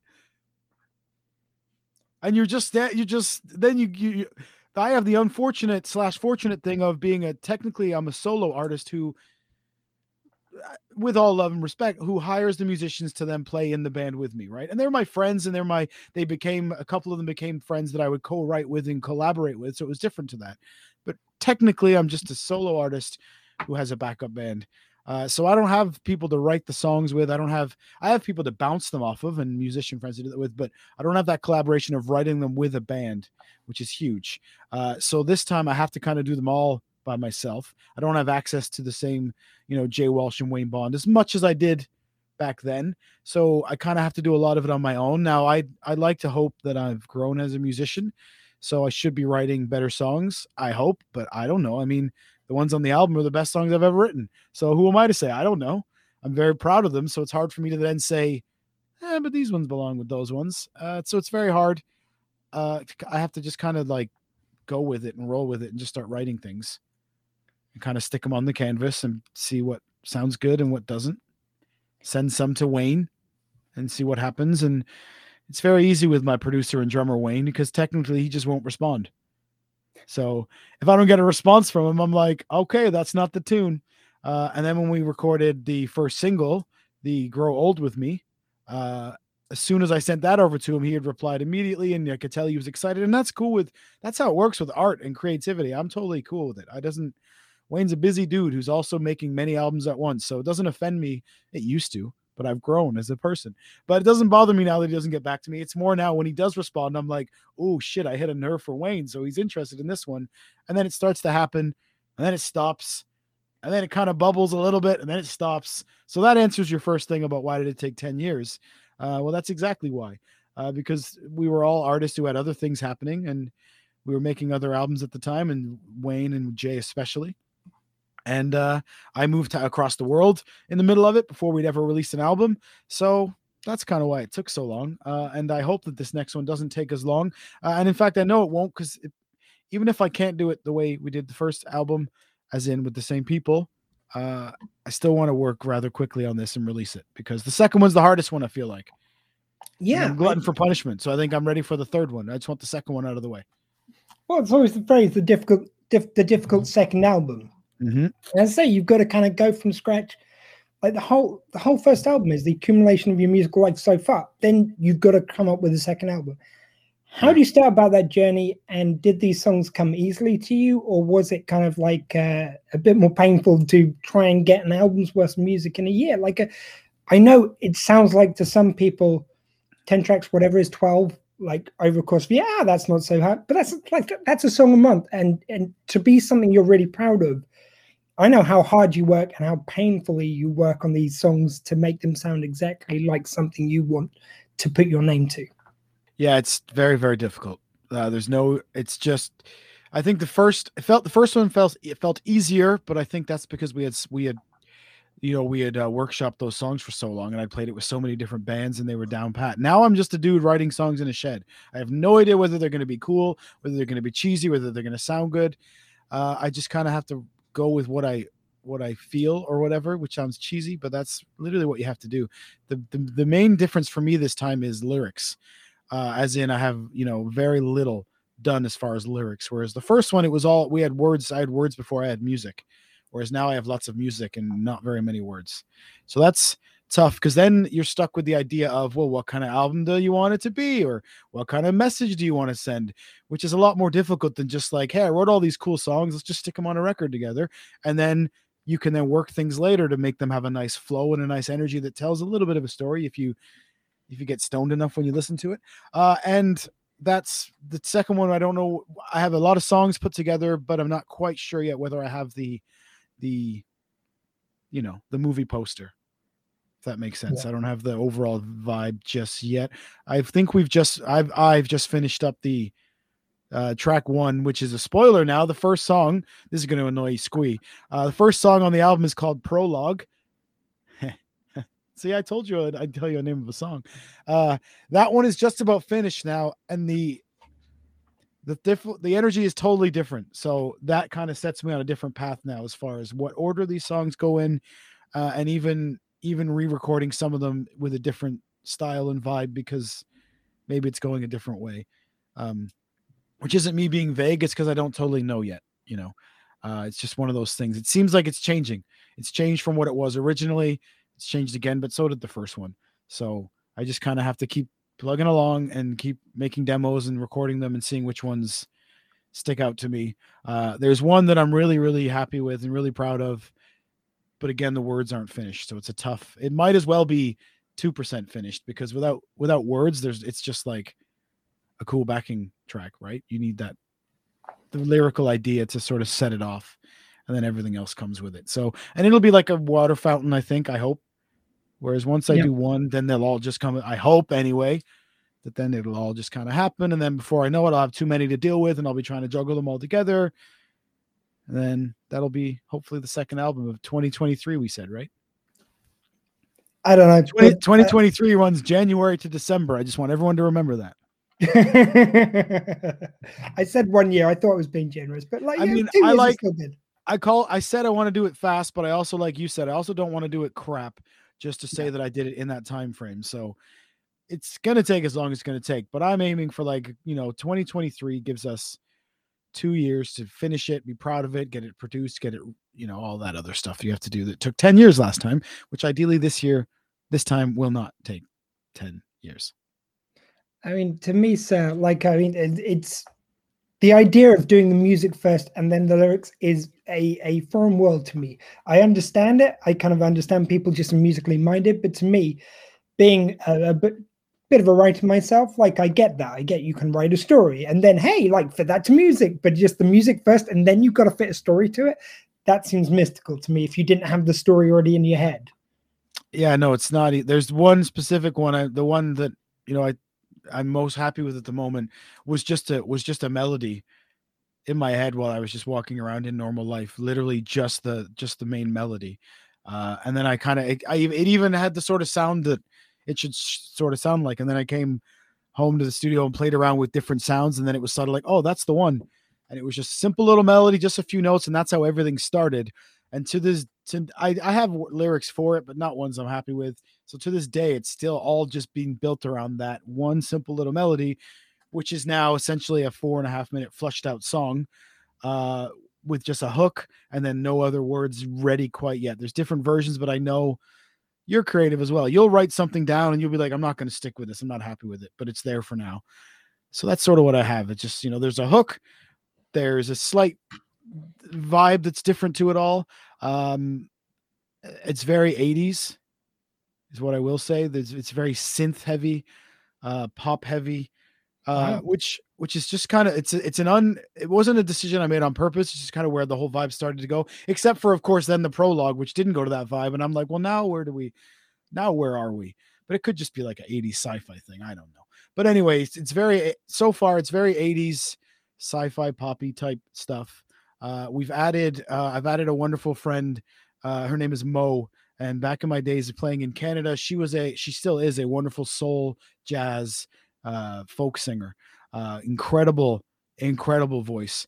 And she's going to be singing hooks and backups on the entire album. It started with just one. And then I was like, yo, why don't you just do all of them? And she was like, why don't I just do all of them? That sounds great. So that then again is going to add a whole other level to it with, this incredible soul singer's voice for the melodies and the harmonies and things, as well as the choruses and the hooks. So that's exciting. But again, that starts a whole other direction. And you're like, well, what? Do you write verses for her to sing? And then is that what, so it's just a matter of playing around with things and having fun with it. But there's one where I'm almost ready, but yeah, that started as a melody, just a few notes playing around in my head. Wow, that sounds very exciting. And I love the idea of getting female energy in there, getting some different kind of direction in there. Cause it seems like, I'm not saying anything, but so far in your musical journey has been a bit of a sausage party for people you worked with. Yeah, but people who saw us play in Canada in our boathouse days, Mo would be no stranger to them because she used to play with us all the time. So it's one of those things where yes, you're right. She would have been the only female member, but I mean, you don't need any other than Mo. We used to play around the place all the time. A good friend of mine and her partner at the time, Neurotic, who is a hip hop artist who you should interview on this show because he's very interesting. and a fantastic artist. But we would kind of travel around like a little circus group, the three of us, and book gigs at random places. And we will, if the bar was like, "Oh, I'm looking for a jazz duo," we'd be like, "Yeah, we're a jazz duo." And then Mo, Jake, and I, Neurotic, would sit around and be like, "Yo, how are we gonna be a jazz trio?" And we would just come up with songs, and then we'd go, "This one wants to be rock and roll, whatever." So essentially, it would just be sometimes she would do the set and I would back her up. Sometimes I would do the set. She would back me up. Sometimes Jake would do the whole set and we would just make rhythms on the guitar for him. I don't know where I was going with that. But anyway, Mo used to play at the Boathouse with us as a vocalist many times. She played with us many times. When I hear Lois Lane in my head, I still hear her voice because I heard her sing it with me so many times. I can't wait to have her down. This is exciting, sir, because what I love about doing these interviews is we'll kind of walk down memory lane and we'll be talking about stuff which you've told me like loads of times before. It's exciting to hear it again. You always add a little bit of nuance to the story. You're a good storyteller. But then I'll hear something, I'm like, you never mentioned working with a female artist in the Boathouse days. Every time you tell the story from the Boathouse, it's always been with the guys you played with. So that's really exciting to hear. And I hope you'll actually, and maybe in the lead up to the new album, maybe do some of the classic tracks with Mo joining you via satellite, via the interwebs. I'd love to. Mo and I have been chatting recently about that very thing. So I can't wait to do that. We had one of those, thanks for being there during my creative days, man, moments, and I think the reason she doesn't come up as a female artist in stories, and I know this is one of those things you're supposed to say, but like Mo was just one of the band. It wasn't like, oh, there's also a girl in the band. She was just part of our little crew that we would go out and try to make music with and try to get, we'd always get ripped off by different venues and things. And it would just be the three of us in a car being like, this is still a lot of fun. You know what I mean? We get flat tires in snowstorms and think, we're going to freeze that night. But I wouldn't trade it for the world. So I can't wait for people to hear Mo as well. And that's all. That's all I'm going to say. You're not going to pry anything else out of me. But all right, Neurotic's going to be on the track as well. There, I said it. Yeah. There's even a hip hop vibe to it. Oh, I can't wait. Like one of my favorite things, like you've been so kind in always doing the theme music for any project I've done. And it's been wonderful. And you always come up with something new. And I love the tune for the Dr. Squee show. It fits the show perfectly. But prior to that, you did a hip hop version of the Doctor Who theme tune. I remember. Yeah. I get asked about that all the time. Like still to this day, I don't know how, because Gallifrey Stands, the Doctor Who show I did, isn't online anymore, but someone finds something I put out on the internet which is stuck. And they'll go, oh, wow, geez, like that is amazing. Like send me the full version. People requested the full version, especially when that was an active show. It was killer. Like, I had this wild idea in my head.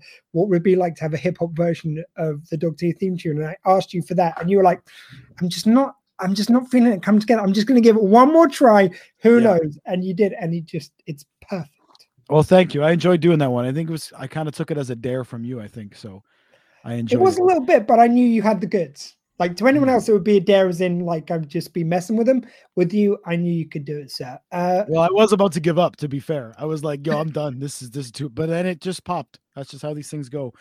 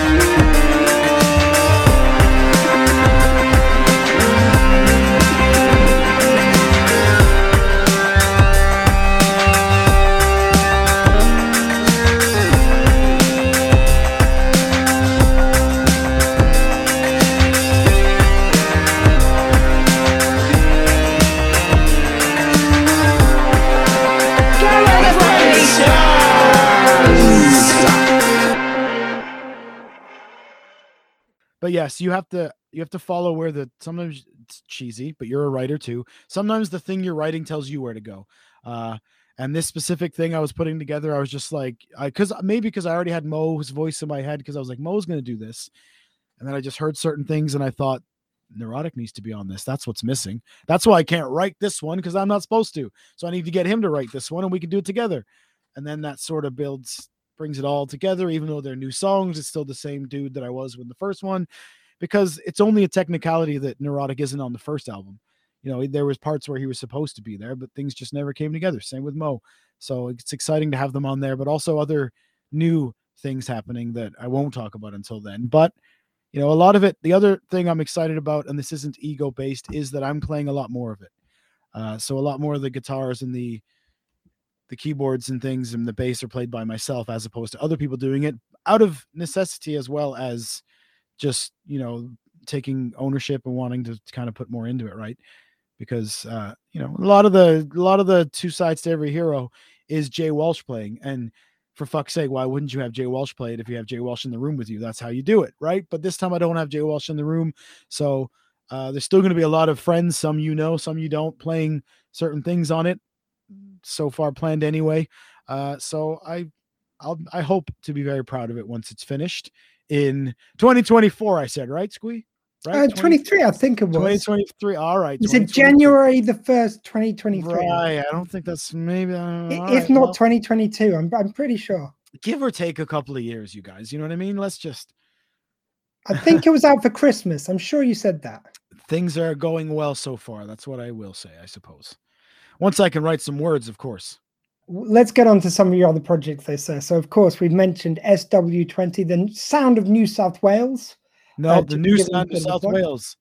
The new sound of South Wales. What did I say? The sound of New South Wales. That's a totally different radio station. Just for any New Zealanders listening, I'm pretty sure they cater for you too, but it is the new sound of South Wales, which and beyond. Of course, and beyond. This is the thing. I know their scope is greater than even they imagine. SW20 is slowly taking over the world. Like, seriously, me and Nicola, every morning we've got it on the background while we're working.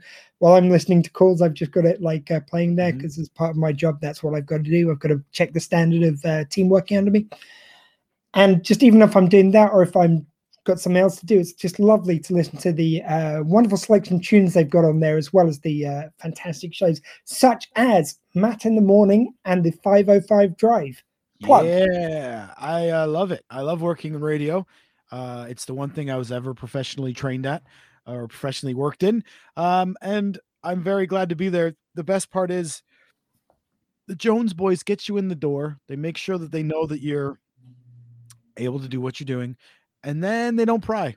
They don't mess with you. They leave you alone for the most part. That's the best part, because real radio isn't like that at all. I remember finally getting my first job in an actual broadcast job, and being so disappointed at how much of a work it was.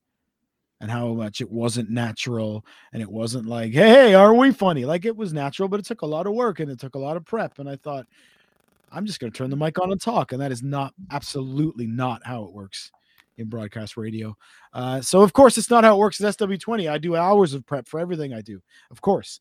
But no, they kind of just let you do you, we keep it clean because it's a PG station, but we can play what we want. We do games, we have guests. My favorite part is always the interaction. People who want to tune in and send in emails and send messages. My messenger goes off like crazy during the show, like popcorn kernels is what I always say. And that's the best part. That's so much fun. So I do the 2 shows based on my work schedule. Morning show, which I never thought I would do, but now as an older guy, I love being done by like 11. That's real nice. Just wake everybody up, and it's a slow morning sometimes it's not. I really enjoy that. And then we do the 505 drive when I'm not available in the days. And that's just because a drive show is totally different, bigger energy. The old joke was it's people commuting. But I think it's still sort of people commuting sometimes, because there's an app. It's easy to listen to. I enjoy doing it, but I get the same core group of listeners, but also then a totally different group of listeners for each show, which is really cool and exciting. But I just love doing it. I really enjoy doing the show. And I think everybody should download the free app on Android or Apple devices, SW20 Radio. When there's not a live presenter, it's nonstop music, commercial free. What more do you want? It's fantastic. And Sir, I am really proud of what you've done with the show. And sorry, we're just going to have my phone apparently going off in the middle of the interview. But what I'm most proud of is you do have that like you've got a wonderful degree of professionalism, as I've said, but you have the fun there, but you never veer towards that morning zoo cheesy thing, which I absolutely hate. There's kind of an authenticity to what you do. So you keep the fun in there of the morning zoo kind of radio, but without the cheesiness. And it's a wonderful balance you found, whether in the morning or in the afternoon. I was always taught that the listeners listen to you, not the gimmick. They listen to you, not the tricks and the thingies. They listen to they'll listen to you once for the whole hey, and maybe some people listen to Morning Zoo. I can't do it, but for me anyway, I'll listen again and again and again because I like the people or the person over the music, over everything else, right? Like if I like a DJ, they may play music that I'm not into at all, but I'll still listen because I like the DJ, because I'm that weird person who likes the bits in between the songs. I like hearing the DJs chat with each other. And so that's the most fun for me. And I was, like I said, I was always taught just to be yourself. And the rest should fall into place because it's too hard to maintain that whole cheesy morning gimmick for me anyway. I may do it now and again for fun, but I'm definitely being sarcastic and it's really tiring. I used to produce for the morning show guys and they were like a morning zoo and they were jumping in their seats, waving their arms around, yelling. And it's like 5 a.m. and I'm just like, oh man, that's a lot of energy for first thing in the morning. So I try to find that balance of like, hey, you're listening to my show. Thank you. And it's okay. Good morning. No, it's cool, man. Coffee's on. I think the main thing is a lot of those morning zoo shows, and I'm picking on those but they can be like shows any time of the day, which are of that cheesy ilk. But the morning shows tend to be the ones which suffer the worst from this. They could be anyone. Like when I listen to Matt in the morning, I know I'm getting lazy. When I listen to RT on SW20, like I hate to admit it, but as much as I like to bust his chops about being old, the man's got a style. The man's got the RT to it. Like it's not anyone else's show. Like it or lump it, like my show is me. You can't argue that it's not my personality. And that's what I want to hear from a radio show. Again, I don't expect everyone to love my show, but you can't argue that it's not me. No, absolutely. And there are certain, I would sound like an old man now. There are certain DJs and like the songs, it's happened to me for years. There are now certain DJs on a young and hip station, shall we say, and I can't tell them apart. Like, come on. I honestly, if you just give me 4 seconds of them or 10 seconds of them just giving a general blurb, no way that I'm going to be able to tell you who they are. But if you did that with SW20, I think most listeners could say that's this person. And I know I'm cheating because I sound different to everybody else, but there's got to be a little bit of like you in it. Same like I'll listen to you interview anybody. Even some people I'm like, I have no interest in what this person does, but I like Squee. So I'm listening to Squee because I'm sure Squee will say something funny or say something dumb that'll make me make fun of him later. And that's cool. So as long as you're there for the person, it doesn't even matter if I like the songs. I hope people like the music, but like you said, I hope they come back to hang out with me because that's kind of how I want it to feel. Leave your troubles at the door. Let's just listen to some music for a couple hours. Like we're buddies hanging out in the attic or in the basement or whatever, just listen to some tunes, a 70s stoner basement, not a creepy basement. You understand? Yeah. There's lava lamps. Not Uncle Touchy's puzzle basement. No. There's lava lamps. There's incense burning. Boy, did I make sure I said the right word there, huh? And it's all good. And again, I love doing it, man. It's an absolute pleasure to be able to do it, especially that I can do it from my garden. Come on. And you've given us how you can remember it. In one basement, you get incense. In the other basement, you get anyway. The other one. Right, so you mentioned kind of like the music on the show, and you've started doing the musical off, which is good fun. And that leads us nicely. It's almost like you're a professional. It's almost like you're a professional. So it's you and JJ Hawkins, our brother from a Canadian mother, and it's you going through the musicals. Tell us about your project. We can't wait to hear this. When does it start? What's the deal? It starts Monday, September the 3rd at 9 p.m. on the aforementioned SW20 radio. It's a show called You Love Musicals and So Do We. And essentially it comes from my long friendship with JJ. He lives in Portland, Oregon. But he's been in my home, and Squee has met him. So that can sort of tell you how much of a close buddy he is because, he's been in my house, man, but anyway, I've been friends more than a decade. JJ and I have been buddies. We met when we were fellow podcasters. And I think some of our listeners crossed over and said, you should listen to this show and you should listen to that. And we kind of became friends. And now all these years later, we're the best of buddies. And we've been basically looking for an excuse to do a project together. And podcasting, I love podcasting, but I kind of need that fix now of like interaction instantly. Like, I don't think I can go back to the other way of like getting an email 2 weeks later. Like, I need the fix. I need like the, hey, we're listening along and blah, blah, blah. You know, whether it's 50 people on a good day, 50 messages, I mean, or 2, I'm still like, that's what gets me. That's what I enjoy about it. So yeah, we leaned away from podcasts and we decided, well, hey, I have a job on the radio. Maybe you should come on the radio with me. And he was like, oh, fuck yeah. And I was like, you can't say fuck yeah on the radio. And he was like, fuck, my bad. And I was like, JJ, we can't curse on the show. And the other part of it, you said who's on first? Who's on second? And essentially, the other part of our long friendship is musicals. We will send voice notes back and forth, singing portions of musicals to each other, and then I'll sing back the line to him. And this has been going on since, like 10 years. We just go on about musicals, and we always used to call it our guilty pleasures. Was like, I love a musical, you know. Some of them would go on. We'd have like an entire feed of voice notes, which would be the first act of Joseph, of just me and JJ singing them back and forth to each other. And we thought, this is fun. And when I started playing them on 20, I realized people like musical songs too. So we decided to start our own show. We set ourselves up with the ability to record and broadcast together so that we can hear the songs together, because that's part of the journey, right? To listen to them together. So we kind of take turns. We pick songs back and forth. We talk about them. We've both ourselves been in musicals, so some of them allow us to tell little funny stories about our own experiences in theater.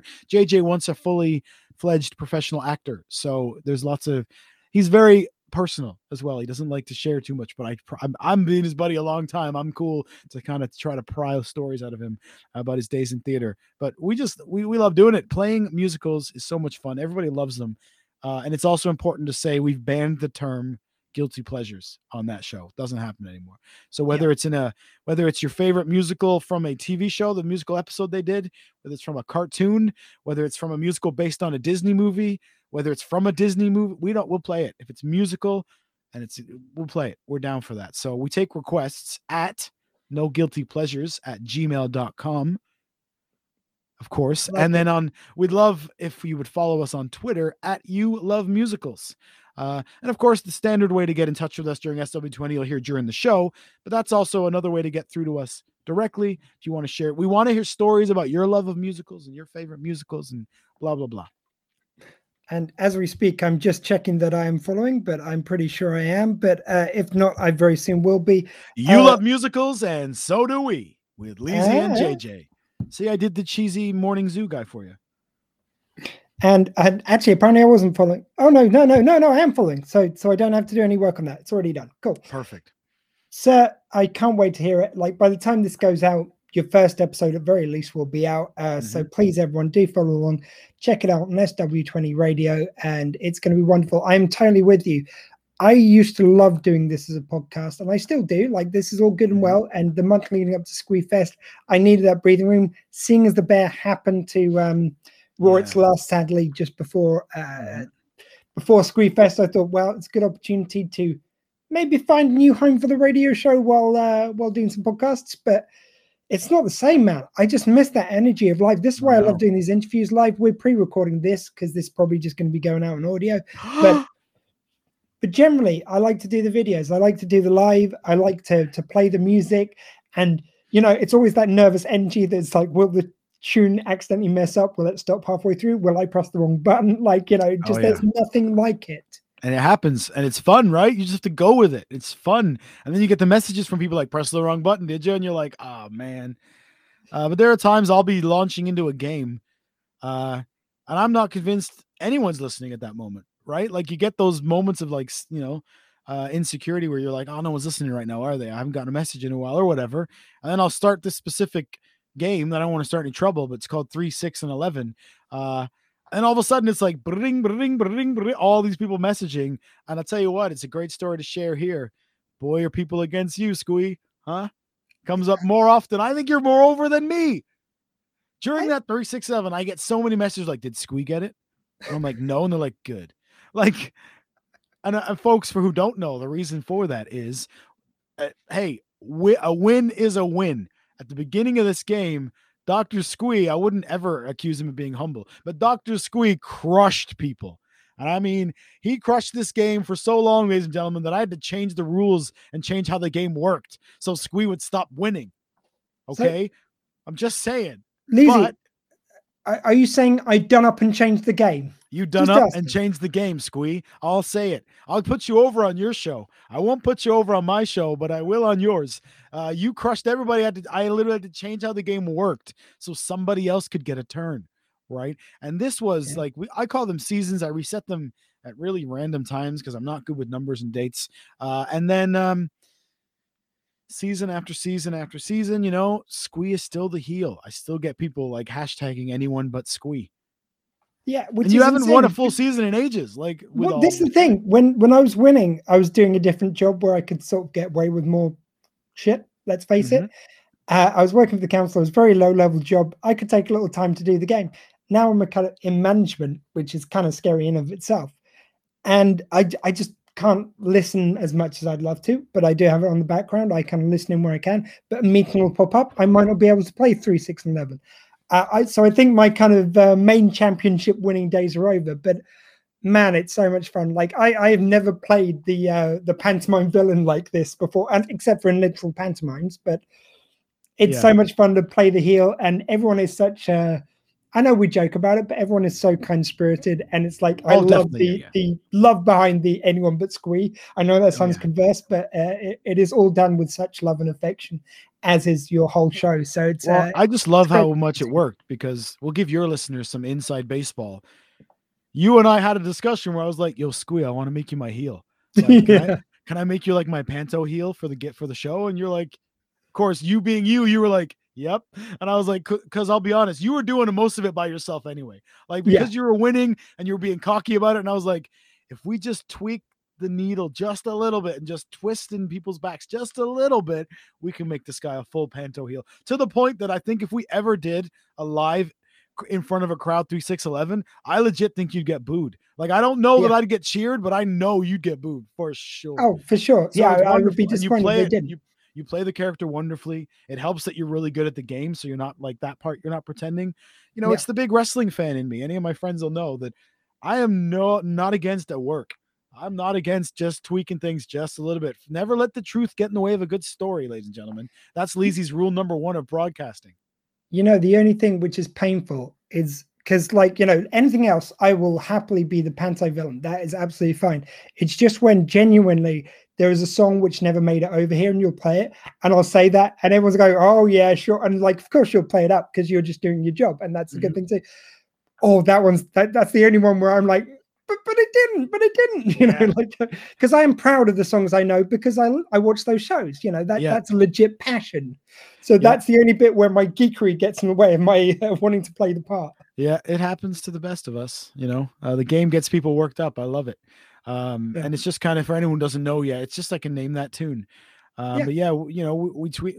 You were just too good at it, And then there was a time where you were like, "Oh man, I'm turning babyface," and I was like, "No, you're not. It's not. No matter how you try, it's not going to happen. No matter what, you are now heel. It's over. Just accept the fact that you're over, which is a good thing. And it's great. It's awesome. I am glad it worked as well as it did. I didn't know it would bother people as much as it does. But I'm totally cool with that. Like, it's fun. I mean, at some point we do have to sort out the new champion of championships, because I was the OG champ and the OG champ of champs against Galpin. And now Vic is coming to challenge because he's won 3 in a row of the season. Yeah, back-to-back champs. Yeah. Wow. Yeah. And he's in California, so he's staying up till like 3 a.m. to make sure. And he started the anyone but Squee. So actually, we had a whole arc. He started anyone but Squee, then he became Team Squee against Al, and now he's like dominant, and like now we're going head to head again. We have gone full wrestling with this. Yeah, I love it. He went Team Squee, and then he immediately pulled it back. Yeah, just for that little showdown. Yeah. And he was like, "No, I'm Team Vic now." Never let the truth get in the way of a good story. And if I may, one of my early radio mentors, like my first ever radio job, turned out I was also a big fan of him as a radio guy. So it was one of those really lucky strokes that I just ended up also being his intern. But one of my first days ever, he's telling this story, and I'm in the booth with him. I'm just kind of staring at him, right? Because he's telling a story. And he's talking about, it was the middle of winter in Canada, snow everywhere, as you fucking do in Canada. I got to swear again. And he's telling a story about he's leaving the grocery store and decided to do some donuts in the parking lot. And a donut, for anyone who doesn't know, I don't know how you wouldn't know, but you kind of slam on your brakes and the car will spin in circles in the snow because it's icy. It's very dangerous. Do not try this at home. But he's telling the story about how he's doing these donuts. He's having a great old time. And of course, he's my favorite DJ at the time. I'm just staring at him, listening to this great story. And then he says he sees the cop lights and the police drive over to him like, what the hell are you doing, man? And he's like, oh, I'm sorry, guys. I was just doing a couple of donuts. You know how it is. And it turns out they recognize his voice. And they're like, hey, aren't you? And he's like, yeah, you guys listen. You want some T-shirts? And blah, blah, blah. So they let him off with a warning, right? So he tells that whole story. And on air, I'm there like, is that true, man? To which he's like, of course it's true. He goes into a song, turns the mic off, and he says, I was doing the donuts, but I didn't get stopped. Nobody stopped me. And I was like, oh, and he's like, never let truth get in the way of a good story. And I was like, well, that's lesson number one. But I was just like the guy in Christmas Vacation. Is that true, Clark?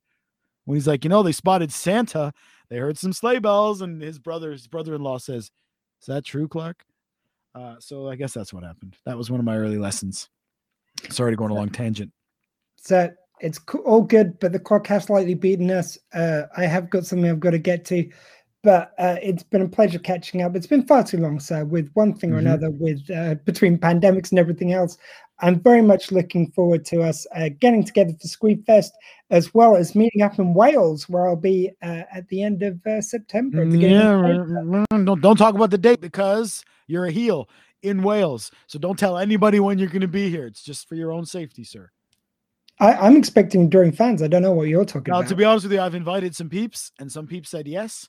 And once we get a little bit closer, I'm going to find a place and then book a place, and then it's going to be fun. There's going to be a meal. And with all due respect, most of you listening to this aren't invited. Sorry, y'all. Sorry. What? But they're not invited. Oh, right. Most of the people. But to be honest, we're nice dudes. If you legit sent Squee a message, he'll probably invite you to the dinner. You know what I mean? Like, who are we to say no? Anyway, thank you for having me. Please check me out on SW20. You can go now, Squee. I'll just do my own plugs and I'll end the show for you. Thank you for listening to the Dr. Squee Show. He's Dr. Squee and it's his show. I'm Leezy. Please check me out on SW20 Radio, the new sound of South Wales. Mondays and Thursdays. Check it out. One of the shows is Matt in the Morning. The other is the 505 Drive. Now, as far as music, don't forget musicals. September 3rd, 9 p.m. SW20 Radio. You love musicals and so do we with Leezy and JJ. Starts that very night, a monthly show focusing on our love of musicals. It's not just a clever name. As far as music goes, please check out on all the streaming services, Two Sides to Every Hero by the Matt Lees Band. It is available wherever you listen to your music. Don't forget to listen, like, and subscribe to this very show, The Dr. Squee Show, coming soon to radio. Rest in peace, the bear. We love you, Al Galpin. We're proud of you for the project that you did. Captain goes down with the ship. You'll be back bigger and better than ever, baby. For Dr. Squee, I'm Leezy saying good night, and thanks for listening. Good night, y'all.